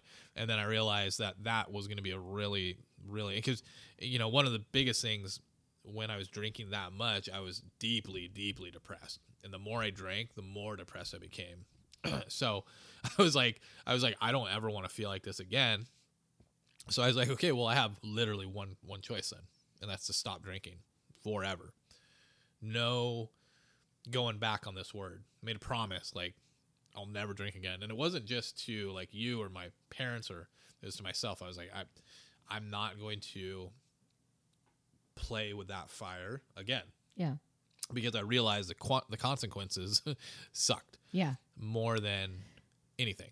And I stayed gone. I was supposed to stay gone for 9 months, and I just couldn't do it anymore. And so I came home, but I did live with friends for 3 months. And then the day you hit your 1 year sobriety, I called all your friends a week before. I called every single one of my family members and all of our friends, and I said, "Hey, he's going to have a year tomorrow. I need everyone to call him." And you'd cut everyone out of your life. You stopped talking to Randy, to Tommy, to Troy, to Candace. You stopped talking to everybody, and you really just dove into like working on yourself, going to the gym, going to school, going to the beach, and you just didn't answer the phone. Were you working at Claim Jumper still? No, Where were you working at? Just curious. I was just going to school, Oh, okay. just school. Yeah. And good parents take care of you, right? Oh, Yeah, and that's the other part. My parents, God bless they're them. like, no, come back, move in with us, live with us, just let us, help however we can. I know your dad drinks. So was that tough being in a household? No, my dad drinks like a beer. I And know. they got rid of I everything. know, but They that's, got that's they a got good rid thing, of yeah. they got rid of everything for So at least 5 years. It's kind of a cool thing. Wow. My parents, what they did is, so my dad, like I said, my mom, I mean, maybe she drinks like a couple glasses of wine a year, but my dad has a couple beers, maybe a week, if that. yeah. He'll have a shot of Jack Daniels when he goes camping, but so it was kind of cool. I really appreciated it. They took all the alcohol that was in the house out, and my dad would take and keep a 12-pack of beer at my neighbor's house. And so he would, when he'd want to drink, he'd go over to my neighbor's house and drink a beer with him, his buddy, and shoot the shit. That's such a Terry move. It's such a That's a Terry good like, move. Yeah. Your neighborhood. That neighborhood is really great. I could tell Yeah. that like Yeah. everyone knows each other. Right. Well, Kenny and Christina totally. are the neighbors he's talking about, and they came to our wedding. Yeah. So they've known family, Kevin friends, for such a long time. And so it worked out really well because, they were like, hey, we're going to, and I basically told them, I was like, I don't want to go into a bar or a restaurant with a bar for like a year because I guess probably if anybody's, wondering, I set kind of like, I don't know if I set goals, but I set rules for myself. So it was like, I'm not going to any party or anything that has alcohol for probably like, over a year. Not going to a restaurant that has alcohol. What about grocery Nothing. stores? Going to shop for yourself. Going past that liquor. I probably avoided it.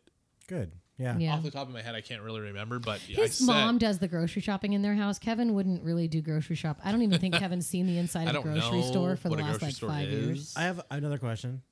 You said your parents don't really drink. Is there addiction in your family? Definitely not my parents, but there's addiction in Distant family. my dad's side of the family. Okay. Like his sister, who's not with us anymore, but and she actually died of an overdose when she was 50 Oh boy. of heroin. Yeah. And so she We would have really loved her. She was like a Linda, like a Yeah. music and sports, and like everybody loved her, and she was beautiful, and she was the Very, life yeah. of the party. And but she drank too bad. all of her whole life, but I guess at one point late in her 40s, early 50s, she switched to heroin. Wow. yeah, And they said that just her heart just was, so deteriorated from drinking her whole life that, starting heroin at 50 is yeah. So when she passed away, how old were you? That is an excellent question. Because did that impact you on like, oh shit, man, maybe I really it do need probably to it fucking had to have stop doing happened. this. It had to have happened in my early. I mean, probably right in that wheelhouse, like between 10 and Okay. 13 years old. Oh. So right when around you there. first had your first drink, right, yeah, right around there. and then how old were you when Mark died? 14 14 or 15. His uncle Mark was a bus driver for Seattle Metro, and Kevin used to come up every summer and go to Seattle. We actually figured out that we went to the same concerts when we were growing up because I grew up in Seattle, and he would come visit That's his like the best. family Yeah, in when you Seattle. meet some random new friend and you're like, oh, you were at that show too? Yeah. It's like, wow. Yeah, it was Yeah, one of it was the great. It was one of the crazy. first We're like things that fucking drew us world. together was music, and I was like, "Were you at this show?" And he's like, "Yeah, I was at that show in Seattle," and I'm like, "What?" It's not the same thing, but I was watching a video today of a band. I was just going down the rabbit hole of YouTube, and I saw this live video. It was a day to remember, and I was like, "Oh, this is a cool show." I was like, "Oh shit, I was at this fucking show. It was in San Diego. I was there. Holy shit, Dude, yeah. So his uncle Mark lived in Seattle. He'd go up there and visit him, and he was a bus driver. And over the Thanksgiving holiday, a crazy person got on his bus and shot him, and was going to try to like take over the bus and have everybody else on the bus die. But Mark was able to salvage the bus with a gunshot wound. Everyone lived except him and the gunman and one old man who had a heart attack. And so he was hailed as this hero, but his Uncle Mark was murdered. And so that's like a really tragic thing to happen. His aunt died 3 years earlier, and then your grandmother died. Right, somewhere right around in there too. And so, Robert, I actually never put that together because everybody always says, oh, does addiction run in your family? And hi, addiction in our family is like our middle name. I didn't start drinking until Me I was neither. 21. I didn't start drinking was until I was afraid. 21. I didn't smoke I lost weed on till a I was bet. 23. Like, Yeah. I waited so long to Weed, drink. I Yep, same. I was like 26 or something. Right. Yeah, and I think it helped Yeah, us, I think it but did. I think that because your parents weren't addicts, your grandparents weren't addicts, but you experienced some pretty severe trauma in your young adult life, and Yeah. you also were exposed to it. I think that you're right. That probably is something that really Thank you. led to I've it. been You're to welcome. plenty of AA meetings, like I said. Dr. Yeah. Robert Main I over listened to a here. lot of Love Line too. Shit. So Yeah. I came back home. I waited for a year. I moved back in with your parents, who accepted me with open arms because I, saved their son's life. No I'm big pretty deal. sure they love you more than Kevin. They Oh, do yeah. not.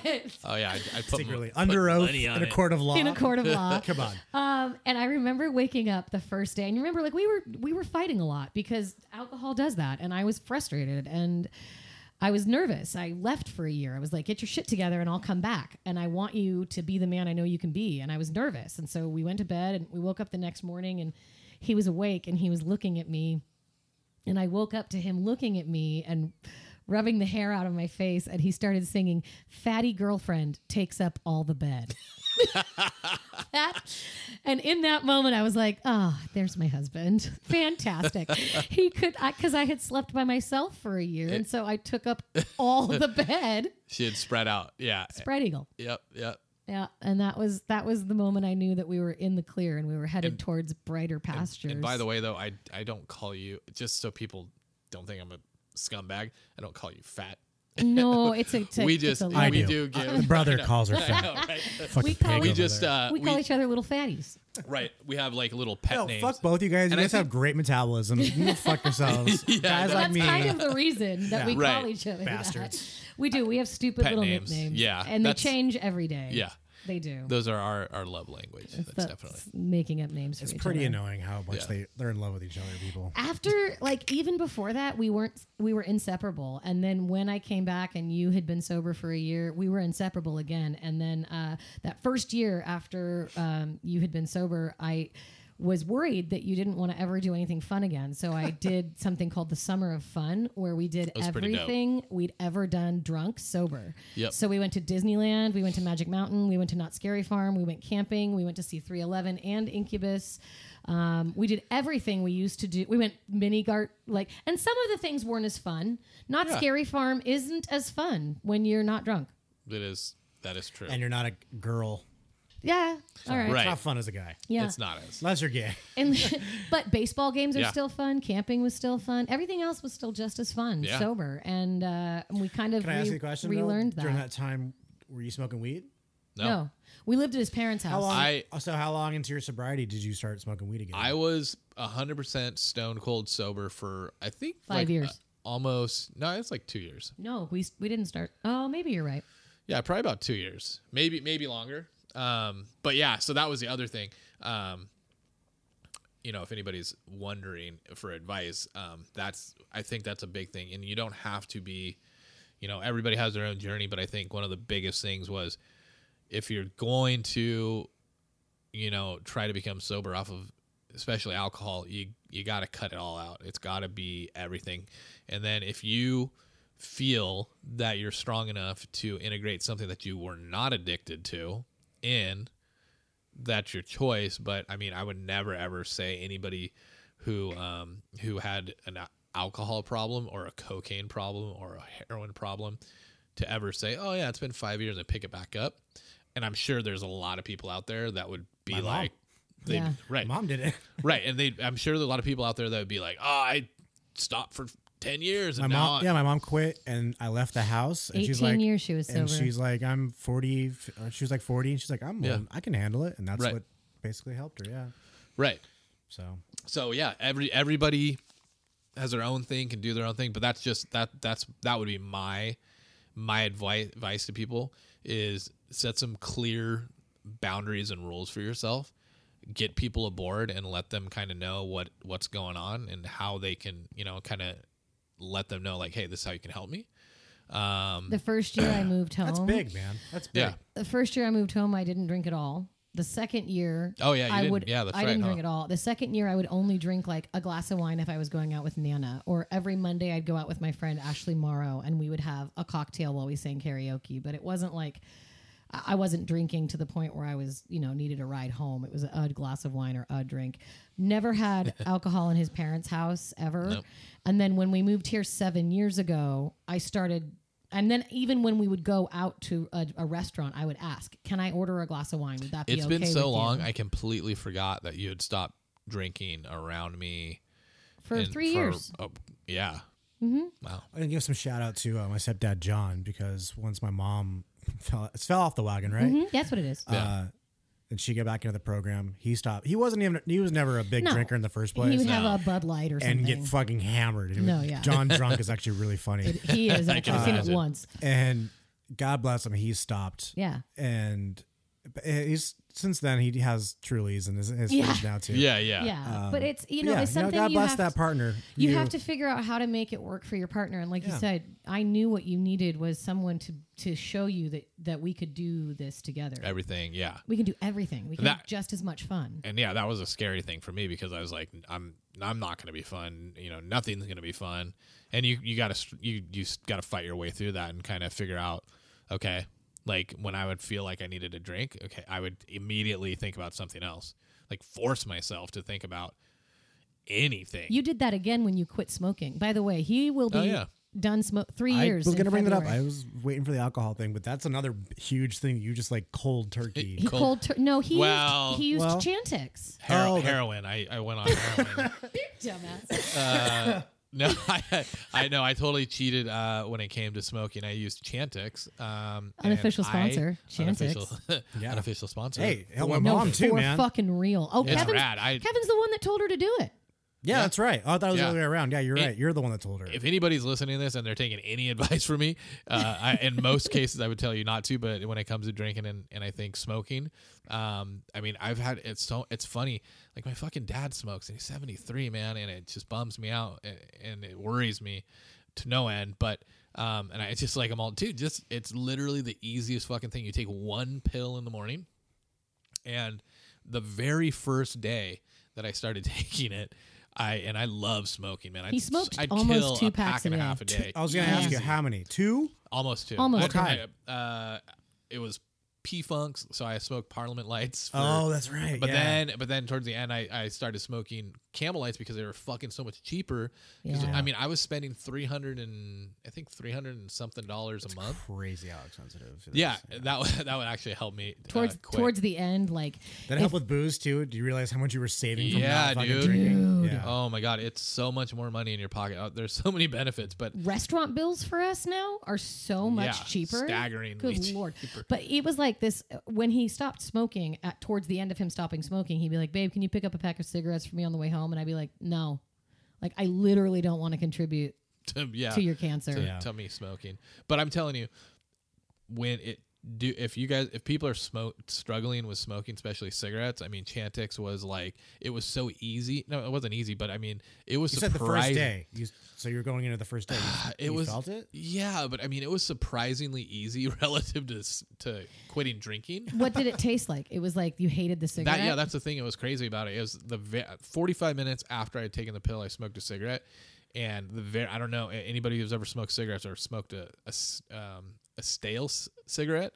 That's what it tasted like immediately. Huh. So you can imagine how bad a stale cigarette tastes. It tasted stale, and every single puff, it was like worse. And so it started to taste bad. And then, after, I think what I did is I decided 2 weeks after I took my first pill, that was when I was going to stop. That was my goal. And I would just wean. Like, I think I had like 20 cigarettes. I remember him saying, "I just bought my last carton." And then I remember him saying, "This is my last pack." And none of the times we ever made a big deal out of it. I think he just needed to say it out loud. He would go, "This is my last carton." And I was like, "Okay." Say it in your head, it doesn't count. This you is say my, it to your spouse. This is my Right. last pack. And I knew he meant it. And then I remember the moment he came to bed and he looked at me and he goes, "I just smoked my last cigarette." And Kevin Weller is nothing if he is not 100% on his word. If he says he's going to do something, he's going to fucking do it. He has never once said, "I'm going to take out the trash," and then didn't take it out. It may have been the next day. That's a little smaller than drinking and But he smoking. did. But No, I but get your as a husband, metaphor. I have to say, when he's not, if I ask him to do something, it'll get done. That's not the same thing. If he says, "I'm going to do this," it's done. Right. There is no questioning whether or not it'll happen. So when he said to me, "I just smoked my last cigarette," I almost cried because one of our wedding vows was, "I will take care of myself both mentally and physically." And I wrote our wedding vows on purpose because I wanted to make sure I put that in there so that it planted this little brain bomb that eventually went off in your head and made you realize that you needed to quit smoking so that you could live a long and healthy life with me. That's right. And again, I probably wouldn't have stopped smoking if it wasn't for you as well. Yay! But I mean, and that's you got to throw some strategy behind it too. I think you're very strategic. We're going to take a quick break because I have to pee. Oh. And when we come back, we're going to talk about strategies of keeping yourself happy and healthy in a long-term relationship. And we're also going to talk a little bit about our wedding and our honeymoon because they were fucking incredible. Are you seriously playing this? This song is incredible, and you'll know why at the end. We'll be right back.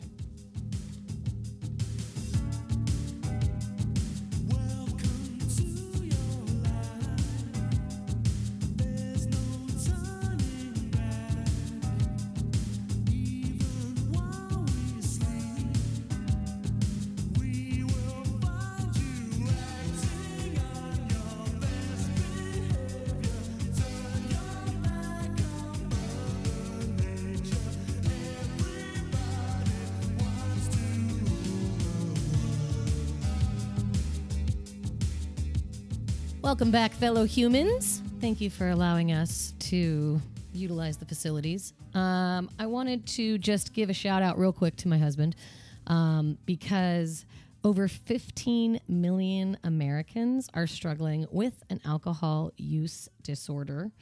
And some statistics say that at least 50% of people relapse within their first year. Believe it. once you get past your first year, the number exponentially goes down, and gravy. they say No worries. once you get past 5 not years, once you get past 5 years, the likelihood of you relapsing is about 12%. Dang. Yeah, which is pretty great. And then Yeah. for smoking, it is estimated that 75% of smokers want to quit. Oh yeah, sure. 50% of smokers have made an attempt in the last year, and 7% of that 50% successfully quit smoking. So, Wow. two of the hardest drugs to quit, also, both of these drugs, alcohol and tobacco, are in the leading causes of death in the United States because of health issues. So lung cancer, emphysema, COPD, and then with alcoholism, you have diabetes, high blood pressure, high cholesterol. And we made a promise to each other when we got married that we would take care of ourselves. And I think that you We have did. upheld that promise. And so Tried. you've tried. But yeah, you're not alone if you are in those percentages of humans who are drinking excessively and want to quit, or if you are a cigarette smoker and you want to quit. I encourage you to do so. But as husband Kevin Weller would let you know, it literally won't happen unless you're ready. Both times you had to make that choice. It was not a choice that anybody made for you. Yeah, and you know, Not even your adorable wife who you love and cherish. no, but you might have helped a little. You have to have support. But no, to be honest, it's not everybody's way, but my way was to think about it with like a little bit of strategy. Like even that last cigarette that I had, I intentionally made it so my last cigarette was gonna, like the last cigarette in my pack was gonna be at night. I actually kind of like stretched them out that day because I realized that that was gonna be the easiest way to smoke a cigarette before I went to sleep, and then wake up the next day clean slate. Like, so Which one was harder, quitting drinking or quitting Drinking. smoking? Oh, really? drinking. Which one do you miss more? Oh, well, of course I'd love to be able to drink, because socially drink and Also, have fun. Kevin and missed the IPA train, Robert. thank fucking God. I hated IPAs. And seltzers. Okay, so does Joe.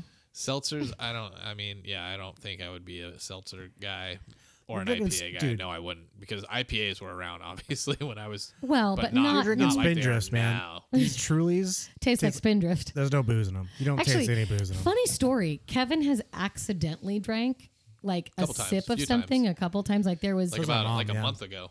yeah. There was fucking Trader Joe's makes a seltzer that's the same shape as a Spindrift can. And coloring and like... Same coloring, like same lettering, lettering. and the same shape. So it's not the tall skinny, it's the fat squat. Right. And he took a sip of one and he was like, that's not terrible. I was like, give that to me. It was like 11 a.m. and I'm like, well, I guess I'm drinking. No, I'm just kidding. Yeah, But then one that's time, happened a few times, yeah. one time his mom got beer from their neighbor because they were brewing beer across the street and she didn't have anything to put it in.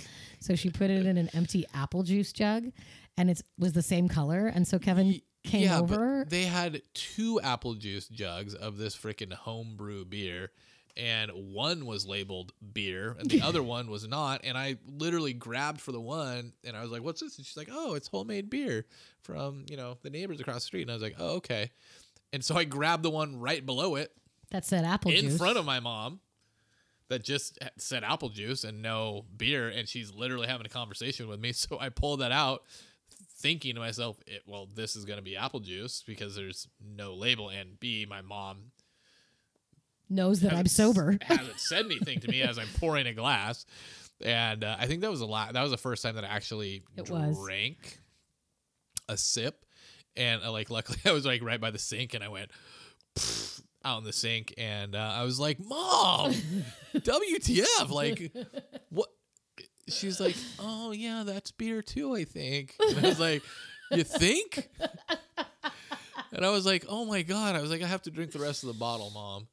And she's like, You've ruined it. No. You've ruined my And I was sobriety. like, I'm just kidding. It's terrible. Yeah. But no, for real. Like you are kind of a badass. You're kind of a superhero. Not many people can quit both. Honestly. Yeah, I think the reason smoking was easier for me is because I'd already, like quitting drinking. I was throwing up and I had the shakes for the months before we stopped. You couldn't sleep right for a year. Yeah. Yeah, that's true. I remember when I got a It- job it at had Solid messed up my- Landings and I told people who were alcohol addicts, I remembered how much you struggled with sleep and how much you were like, what is this? Because like you struggled with sleep Yeah. for about a year. And More than that. and I It was- told people, yeah. I'm like, that's probably the worst part is the sleep. You're gonna Yeah. you're gonna feel the effects of this addiction for years. It isn't just Yeah. But like 6 months and you're good. But I mean, to the reward of not drinking anymore outweighs all of the struggles so much. I mean, it's so much. Fuck, man, I would never go back to that.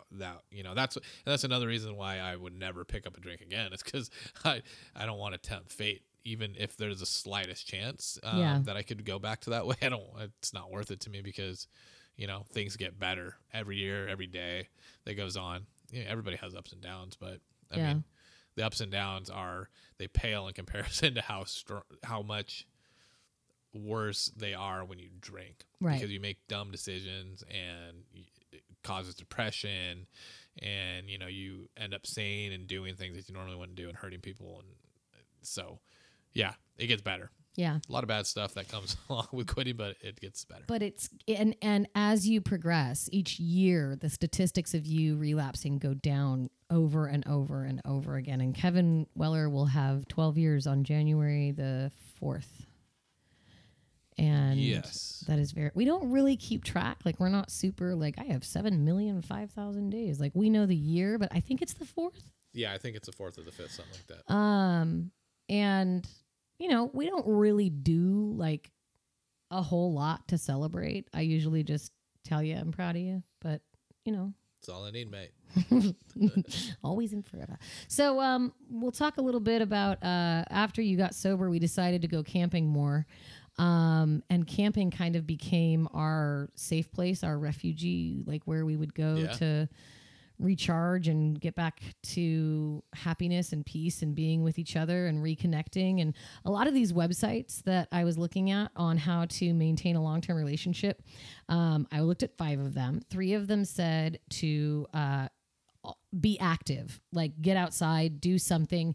Don't just sit on your couch and Netflix. Like go out and do something, whatever it may be. Try something new. Go take a hike. Go to the beach. Go be in the sunshine with one another. And camping was such a huge part of our relationship. And you really find out a lot about a person when you go camping with them. Yep. Because where we go camping, there's no bathrooms, and you wash your dishes in a stream, Yep. and you sleep in a tent, and you wipe yourself with wet ones. So it really kind of brought us back to this like natural kind of a state of being together, and you're with one another. There's the only other person besides the bears that you're with. So you kind of have to think of cool shit to do with one another and have conversations with each other. Got nothing but time on your hand and time to think and reflect and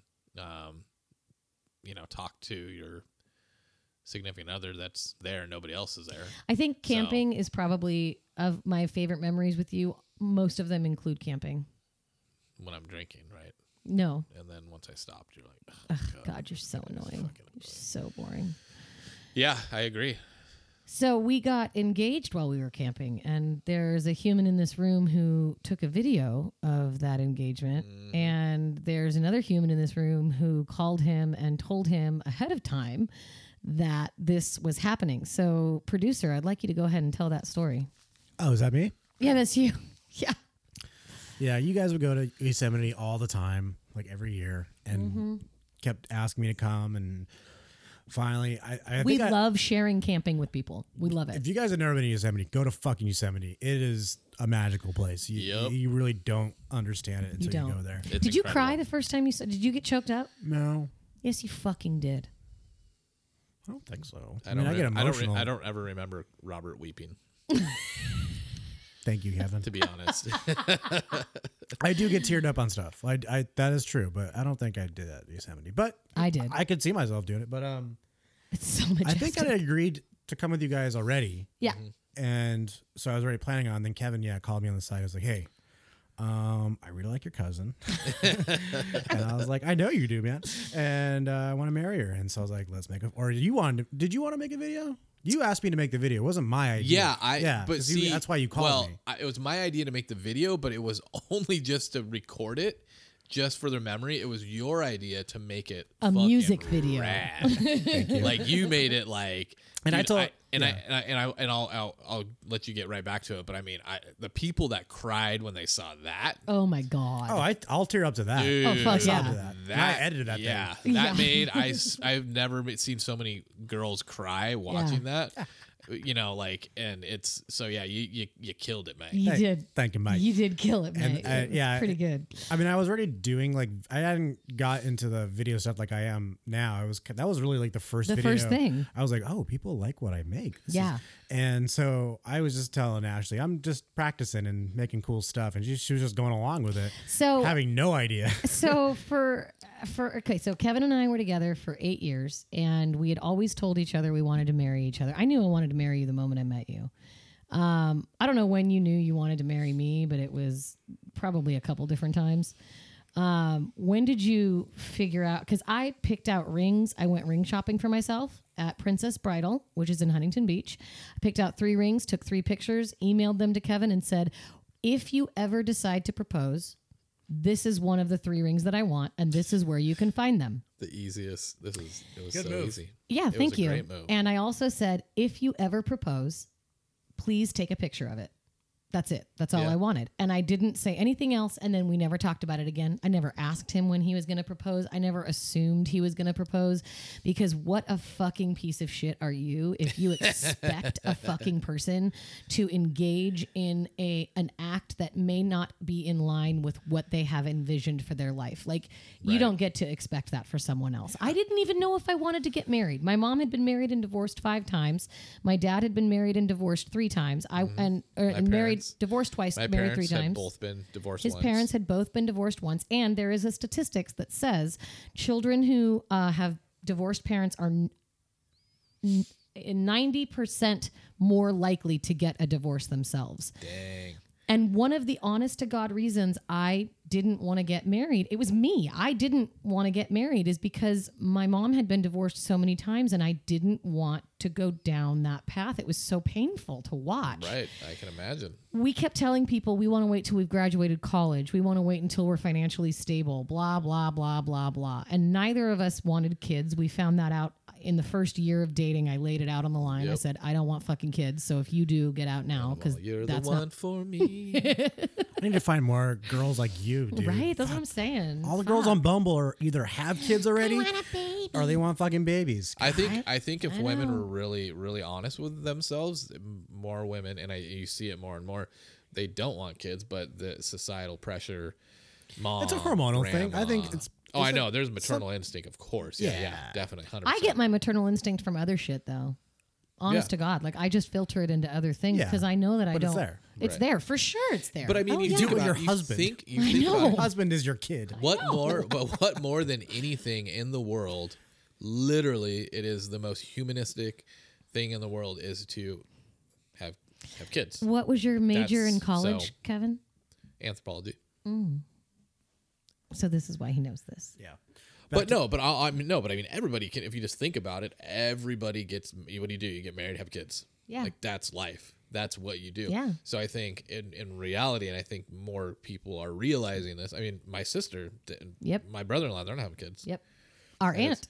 And it's funny because my dad would bring it up. He was like, we were sitting at dinner one time, and he's like,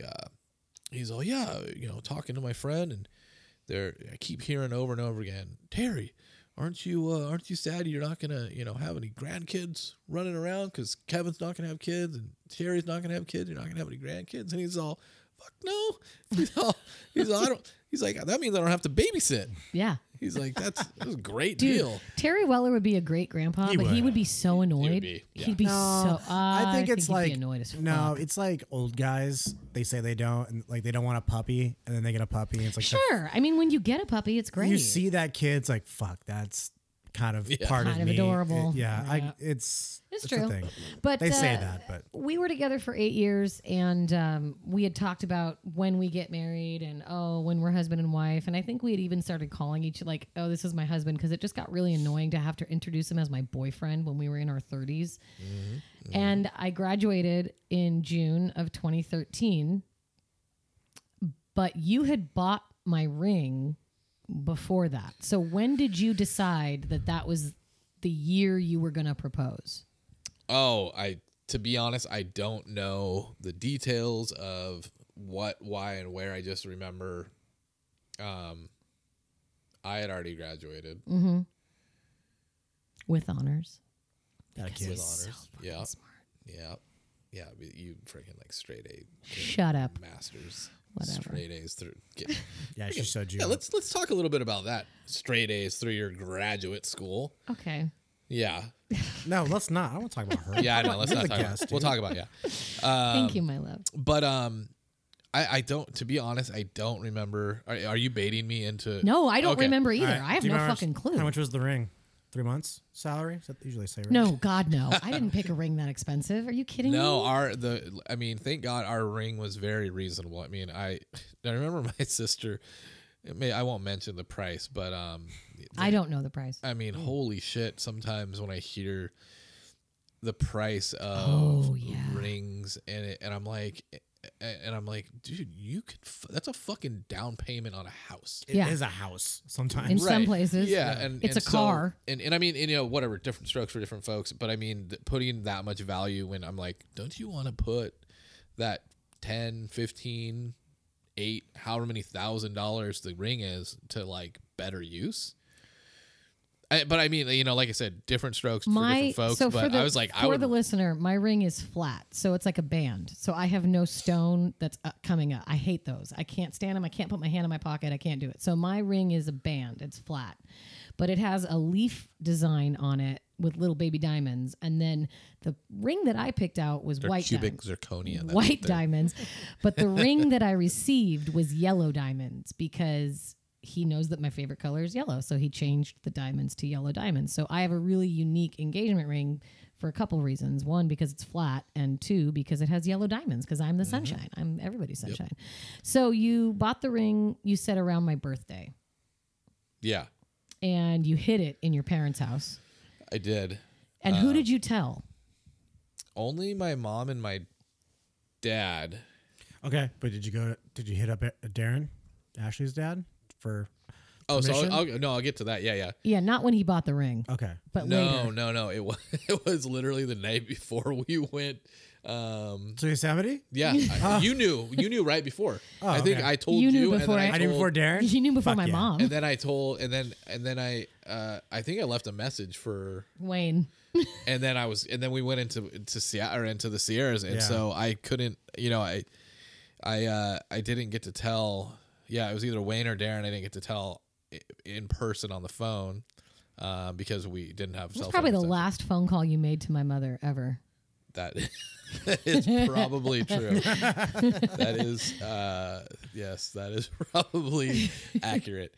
And hopefully the last one. Yeah, Right, yeah. God damn it. I told Robert, I was like, hey, this is what we're gonna do. And he took it from there, which I was so grateful for. What made man. you want to propose while we were camping? You bought it before my birthday, so you could have proposed on my birthday. You could have proposed at my graduation. I don't know when I decided to do it in Yosemite, to be honest, but I just, whenever that light bulb clicked, because I think I was probably just sitting for a couple months trying to go, like, when are we going to do it? Like, when should I do it? What's the best place? Can I do it on the beach? Like, It's a lot of pressure, man. Yeah, It's a there lot is, of there fucking is. pressure. I've never been engaged or even close, and that's something I dread. Like, I've thought of ideas like, what am I going to do to propose? Like, Somehow, some way, I pull stuff out of my butt that surprises me, and I was like, no, it makes, honestly, where else would you have done it? There's nowhere else. right. There's yeah, it- that was represents us, right? right.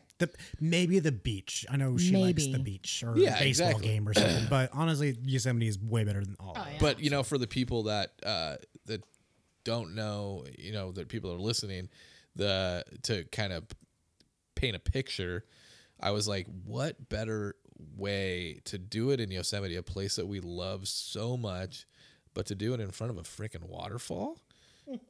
And the waterfall, and this was not intentional. It just so happened because I thought of this. It was going to be a rad place. I pictured, like, we have a picture of where I took the picture, or where I proposed. It was a picture that we had on our wall. It's still hanging there. It's still there.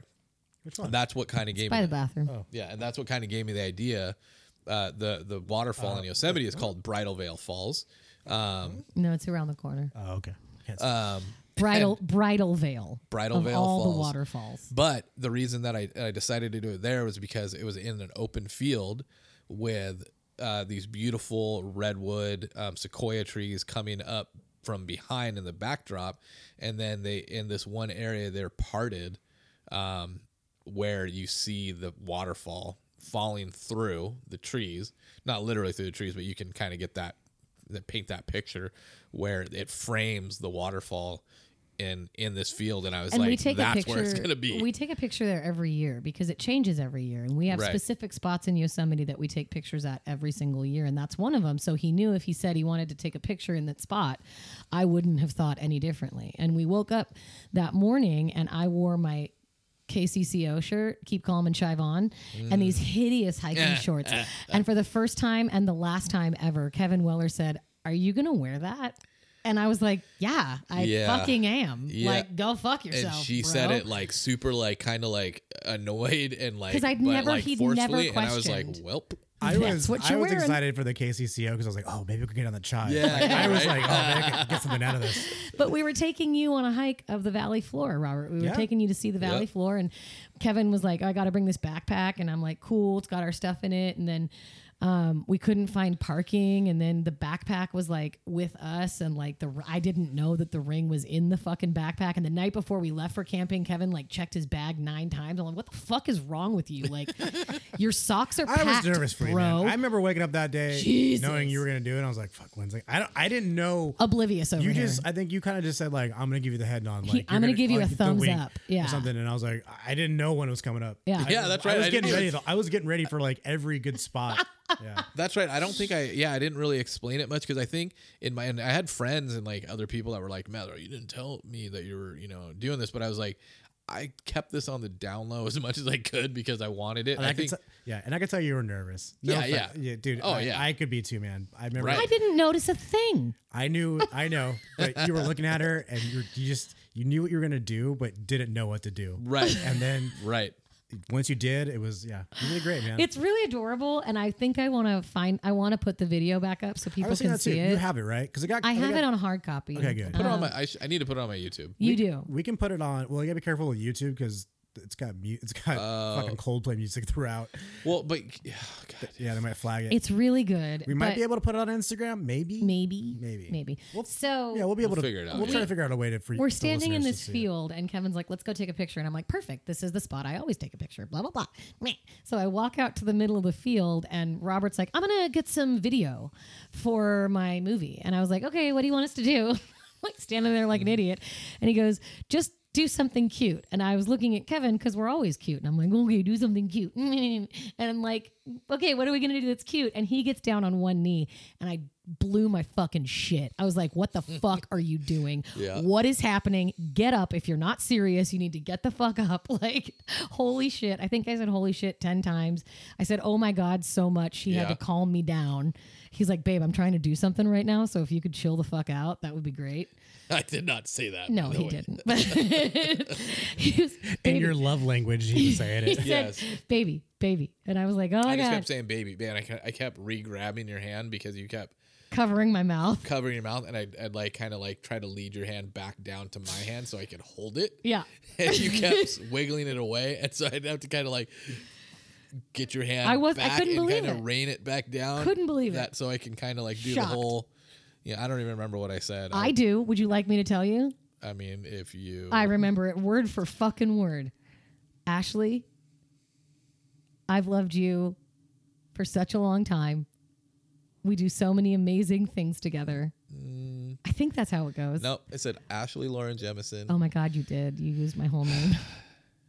Oh man, I'm Oh gonna my blow God. it too. I know I am too, but you took your sunglasses off at one point and you said, will you be my wife? Yes. No, I actually know word for word because I edited it. What did he say? He was like, "Hey, dude, bro, Hey, bro. I kind of like love you. You want to spend the rest of my life, with me?" Dude. And you were like, "Totally, bro." Totally, man. And that was it. And then we That left. was Man. it. That was the end.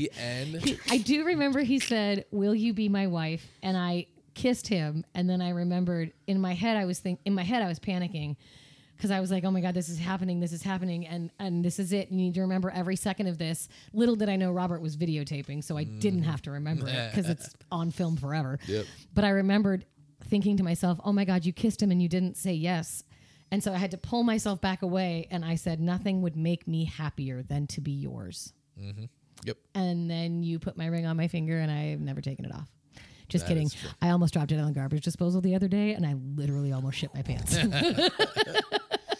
Yeah. It's I gotta give myself some props. If you don't know they're getting engaged in the video, you just the beginning part is just like this cute couple going on Hikes. at hikes and camping, and it's like a music video, and then all of a sudden, out of nowhere, this Yeah. guy Yeah. drops to one knee. That Yeah. was and then the end is like, oh, Yeah. I don't think the video could have been put together better. Oh. And I don't either. Yeah, it was so funny too because when we first got there, I told all I had said is, "Hey, I just film it, just so we got the memory, And so it was funny because Robert started to, while we were going on walks and hikes, going to waterfalls prior. I think we were there like a day or two. I just got my GoPro too. Yeah. Yeah. Yeah.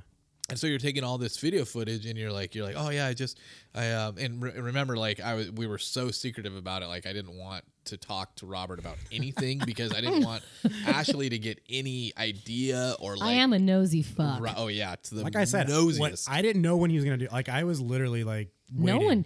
Right. And the funny thing is, we drove in separate cars up there, and I talked to my mom the whole ride up there, and not once did she mention it. And I have to actually give her props because she could have ruined it. Yeah. And I can't believe she didn't. And I she could not. see her ruining She it. did not even Yeah. give it away, not even in a question like, "Are you expecting anything?" Because she Yeah. usually would be like that. But Right. I had no clue what was happening. And in the video, you can tell because I fucking freak the fuck out. But we decided this is another lesson for people. Fuck what anyone else wants you to do for your wedding because so many Agreed. people told us to get married in Orange County. It's easier. Get married in Orange County. Find a fucking place to have it.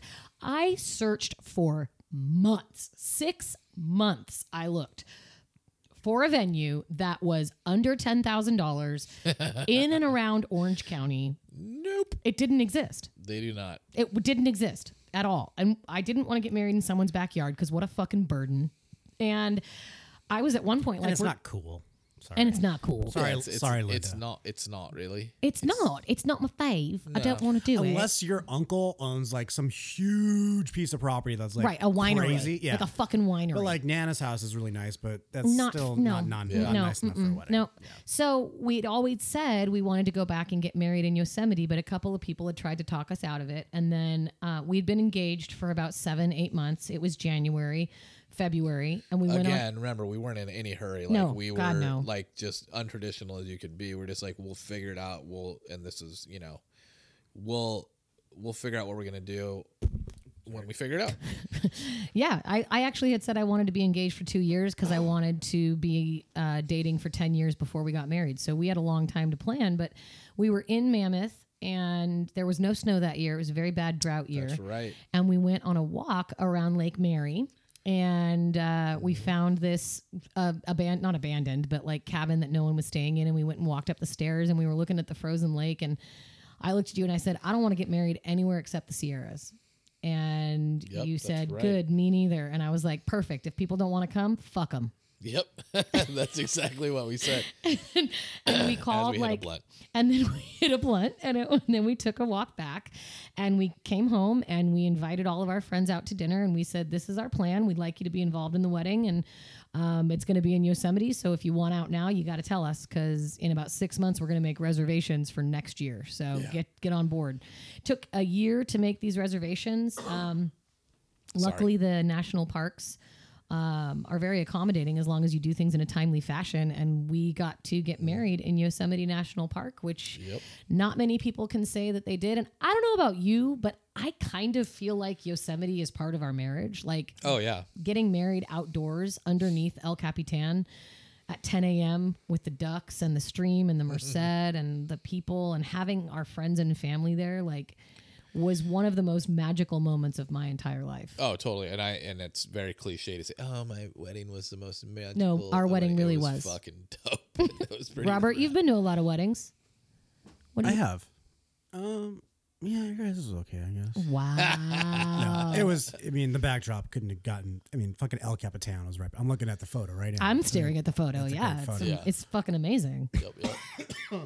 But It Yeah. it was magical, and we got 65. I've been to some like big traditional like Sure. church big weddings that are fucking awesome, but you guys had that in a field. yeah, You know what I mean? Like with a waterfall. literally, like everyone dressed up in their suits and everything. We still could have been in a church. Yeah, it was a church of sorts. Nature Kevin and I church. aren't really religious, and so nature is our church. That's Amen. really where we go yep. to get grounded, and that's kind of who we rely on is nature and earth and the elements, the sun, and all that good stuff. And so getting married outdoors in nature's cathedral was really kind of the best possible way for us to sort of like show our love to one another and our family. We really Yeah. made it about the people we invited. We were very selective of who we invited, and we made it a week-long adventure. We told people this is a vacation with a wedding in the middle, so plan for it that way financially and time-wise. And we went on hikes, and we took everybody to see the really important sites in Yosemite, and we gave tours and talks and went rafting, and then we fucking tied the knot, and then we had a huge fucking party, and Yep. it was the best. And it was on the summer solstice, which is the longest day of the year, which I did on purpose. Oh, I didn't know that. So I Yep. wanted my wedding to be on the longest day of the year. Yep. And it was 105 degrees and perfect. And also on Father's Day weekend. Yeah. Which all the planning and preparation. 2 and years of- we freaking Yep. boneheaded that. Yep. And overlooked Busiest weekend the fact of the year. that it was Father's Day weekend in Yosemite. So sorry to all of our friends and Sorry, family that had to guys. endure that. Honestly, Sorry. the first time you guys took me, I think it seemed busier to me than when we went. Oh, no. It's I know there was a lot, I remember a lot of people being there, but But I'm glad that you drowned. It kind of drowned out that I noise. didn't. Drowned out. Yeah. Yeah. It's a distraction that being didn't in even the cross wedding. my mind about Yeah. the people there. Being in the wedding, do you remember anything that stood out to you as like an awesome part of that day? I mean, other than being I know, I'm just put you on the spot. Yosemite. No, I think you guys did a great job. I mean, trying to get everyone to this weird spot, and God, it takes 6 hours to get have there. some people were staying. I stayed outside the park with my parents at like a RV camp, so it took us like 30 minutes just to get in. Yeah. Yeah. And some It people was stayed challenging. in, and- Logistically, it was And there was challenging. And there everyone- was 3 fires that year that were blocking roads, and there was That- people that from out of week. that week, and there's 3 people from out of the country. There was people from out of state.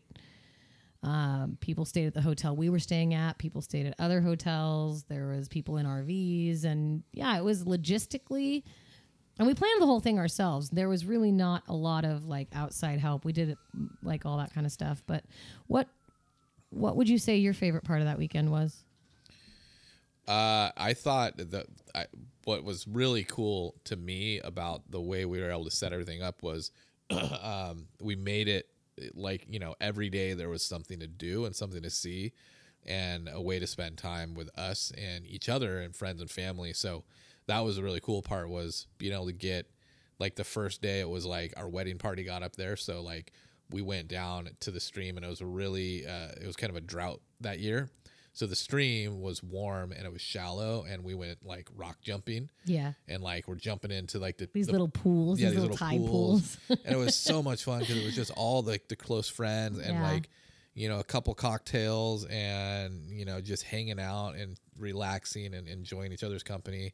And then, the next day was, more family came up, and each day it just kind of built into this crescendo where, like, we were going up to Glacier Point.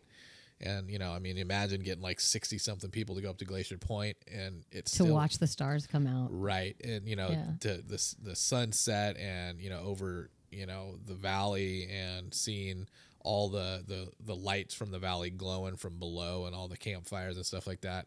I just thought that was such a cool experience to have all the people out, like you have all your friends and family, every wedding, right? For the Yeah. for the most part. But Steve Carson and Ashley Maldonado, who were Yeah. up there for that, and Kenny and Christina, your neighbors, who were up there for that, and then just having people from my high school, Claire, who is from my high school, came to see us, and Danielle and David, who now take their kids to Yosemite every year. That's also one of my big, the cool memory is that new memories that our people are forming because they're going up there because of our wedding. Yeah. Because they were like, this place is amazing. Again, if you haven't been to Yosemite, you need to fucking go. Yep. Okay, so moving on from weddings, because weddings are a great time in life, but many relationships, as I've said,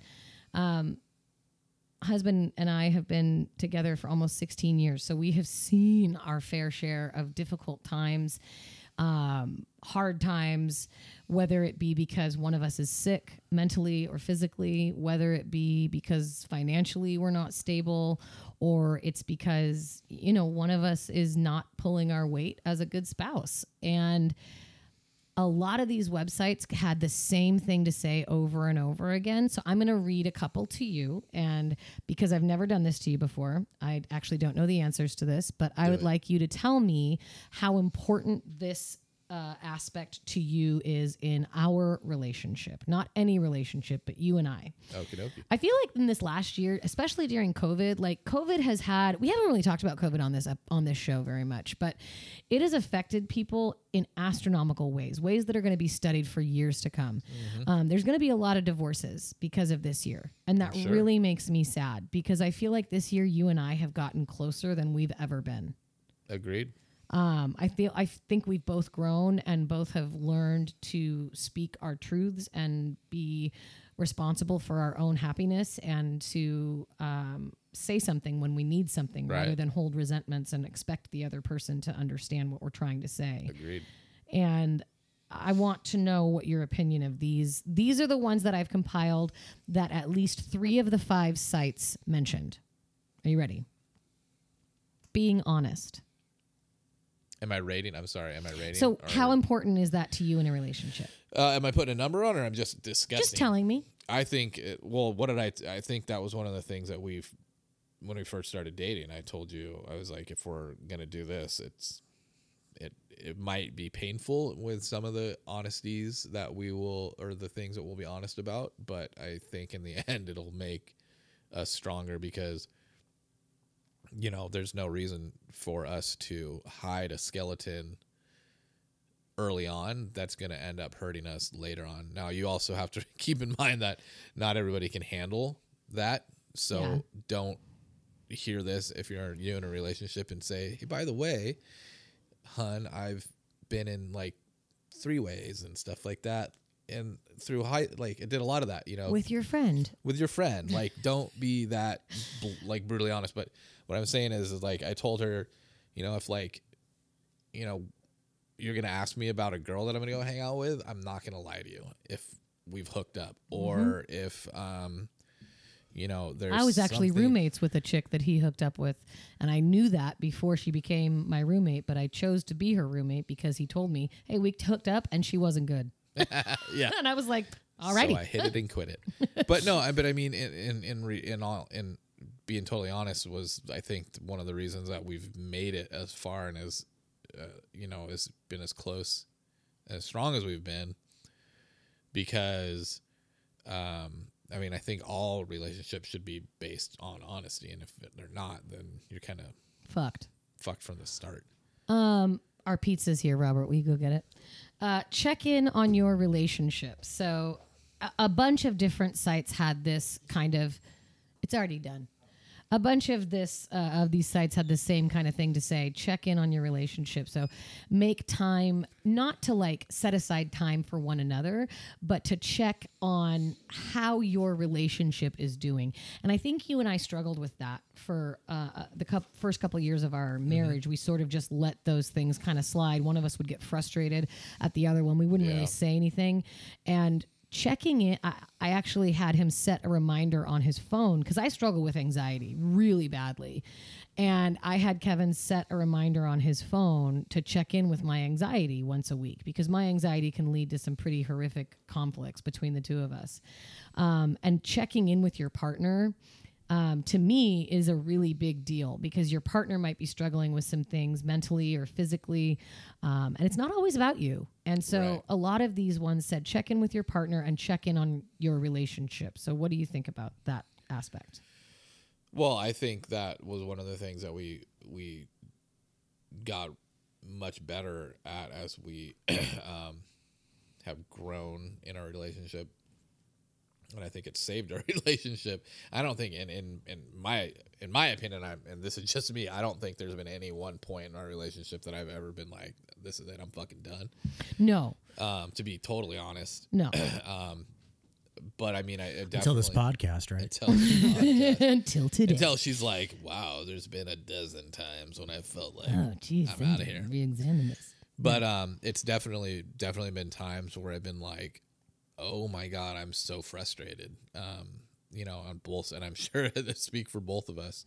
But I mean, so the checking in and, kind of figuring out where one another is, I think we've gotten to the points where the fights or the non-fights, Oh, those are the worst. It's the God, the best. worst. because we're not checking in with one another. We're and not that's- speaking. Oh, it's so awful. Those then- are the worst times. And then they end up kind of boiling over and then I'm mad at socks. stupid little things. Yeah, Yeah. exactly. The little thing, all of a sudden we're in a big fight about who knows what it was, but really it's an underlying issue that's been covered yeah.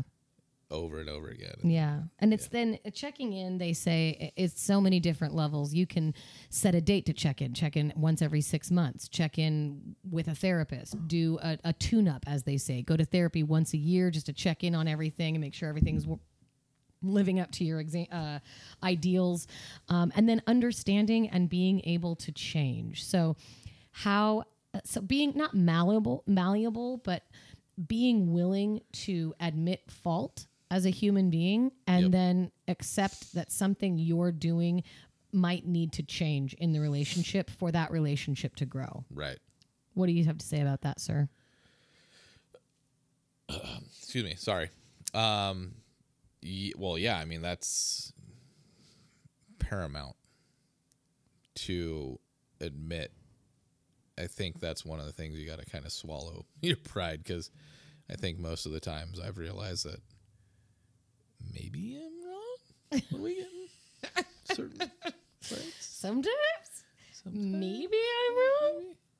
Yeah, it's really difficult to swallow your ego and Yeah. to tell yourself like, "Hey, I made an error. I read into a situation. I made an assumption. I did something that was stepped out of boundaries, and I apologize for that." And being able to apologize and being able to change from that apology are huge in this, in being in a relationship. It's something that you have to really focus on. Celebrating the small things was another thing that they said. So making sure that you celebrate your partner, making sure that you take time to enjoy. Celebrate your wife's booty. Those are the things that You need to celebrate my booty every day. Those are the things. Like, That's the important things. Little things like, hey, your biceps look nice today. Or, hey, your hair looks really good today. Or just a second ago when he was bragging about me because I got all A's in my master's. Like, really supporting your partner and being their number one fan. I can't tell you how Yeah. many times I've heard people complain about their spouse and how much I want to fucking hit them. Yeah. Like, Yeah. it's really sad to me. Yeah, I think, and that breeds just, it's like a vicious cycle when you start Yeah. complaining to your friends and your family about how much you dislike your significant other, because I think at that point there might be some other issues that Yeah. need to be addressed. Yeah. But yeah. Lastly, they all say to take responsibility for your own happiness. So you bring me so much joy. I can't wait to get home and be with you. I have to talk to you like 7 times a day. I love calling you in the middle of the day and hearing your voice and just seeing what you're doing. And it's always the same thing. And that's fine because it's amazing. And then I get home and, you're here, and I am so fucking grateful that you're here. Don't even. I hate you so much. Oh my God. But you have to find a way to make yourself happy and develop habits and behaviors and healthy mental outlets for yourself, because my happiness shouldn't be determined by your happiness. And that's something that I personally have struggled with. When you aren't happy, I take that on as something that I'm doing wrong or I need to fix. Yeah. When in reality, we are responsible for our own happiness, and the happiness that you give to me is just a bonus. Can you speak to that, sir?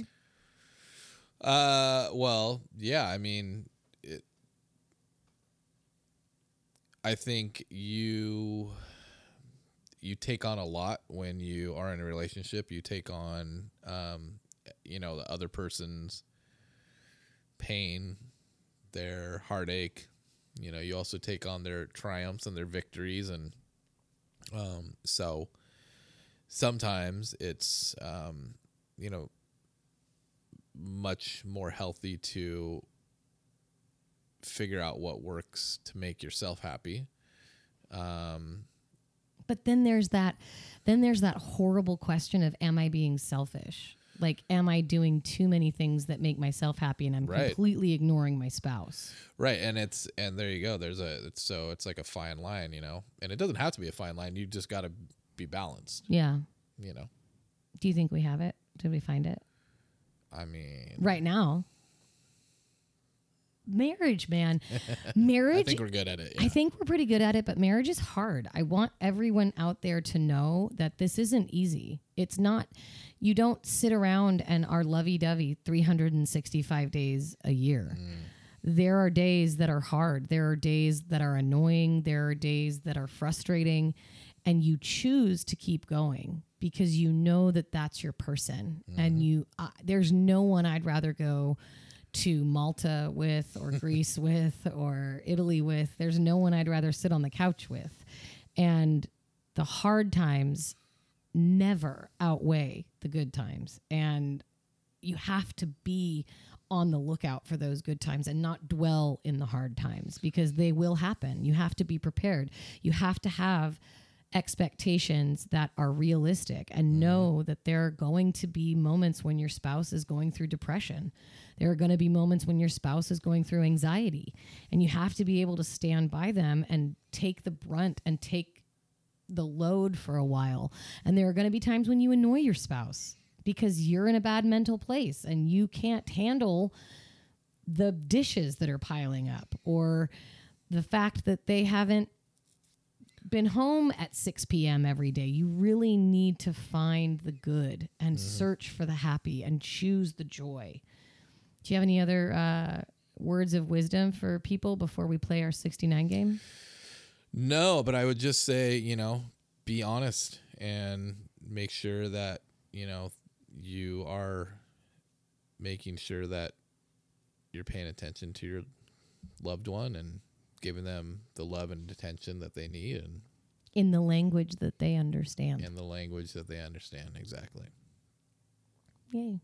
I love you. I love you, mate. You're handsome. You're beautiful. You want to play a 69 game? Yes. Yeah? All right. Kevin Weller, on this show, we play a game called the 69 games. 69 games, excuse me, singular. I ask you as many questions as I possibly can in 69 seconds. Kevin Weller. Short answers. And if you can't think of something, skip it. Okay, go. You're going to keep track of the... You ready? I'm keeping track on my finger. Are you ready to 69? Yes, I am. Okay, go. What was the name of your first car? Subaru. What's your favorite sandwich? Turkey. When you die, what do you want to be remembered for? Rock and roll. Biggest turn on? Butt. Biggest turn off? Elbows. When did you lose your virginity? 13. Are we alone in the universe? I hope so. Sun or snow? I hope not. Sun. Android or iPhone? iPhone. When was your first French kiss? A 11? Have you ever had a one-night stand? Yes. Have you ever cheated? No. Would you rather ride a bike everywhere for a year or give up social media for a year? Bike. Have you ever faked an orgasm? No. Biggest celebrity crush? Jesus. Jesus. Have you ever Jesus. have you ever sent nudes? Yes. Call or text? Text. Thing you're most proud of? Ashley. Stop it. Quitting drinking. Favorite animal? Dog. Favorite plant? Weed. 3, 2. What's your favorite body One. part? Penis. Damn it. And 23. that's been the 69 game. 23. That's pretty All good. right. That's pretty good. And if you're in the 20s, that's pretty good. That's pretty Okay. good for the 20s that he's not wrong. So the statistic earlier of the day was how much of a percentage, if you get married after the age of 25, what is the likelihood that you'll get divorced? And Kevin, you said 60%, and Robert, it goes down by 60%. Robert, you said 75%. It's actually only 24%. Whoa. But it does reduce the divorce rate. The older you are when you get married, the least likely you are to get divorced. They also say that you are most likely to get divorced in the first 3 years. You are least likely to get divorced between years 3 and 5. The risk goes back up between years 5 and 8, and then it goes down beyond that. It just keeps going down far and far and far. We're already at Right. 16, so not married. Yeah. But like I kind of combined them. Feels like it. Like when Been married. Yeah. it feels like we've been married that whole time. Right. Yeah. And at the same time, it still feels like new. Yeah. Yeah. It's important. I love you a lot, mate. I love you too. I really appreciate you coming on my show and Well, thanks for talking. having me. Yeah, finally. You're my person. You're my person. You're so cute. Oh my God, let's Enough. not. Let's end this shit. I got not. pizza. I can There smell you go. it. I know. I'm I'm starving. so hungry for pizza. All right, guys. Thanks for tuning in. Thanks, y'all. Listening to our story. Please remember to check us out on Instagram at What's Your Position Podcast. Make sure that you are listening wherever you get your podcasts, telling your friends about us. There's an episode for everyone. Please remember that your significant other is only human. They're going through things just like you are. They deserve your love and your attention, and they deserve to have you know their love language and use it regularly. That's your person. You should have their back, and they should have yours. I wish nothing but goodness for you and all your relationships. Kevin Mark Weller, I love you for all of my sunsets. Stay I love safe, you. stay kind, and stay sexy.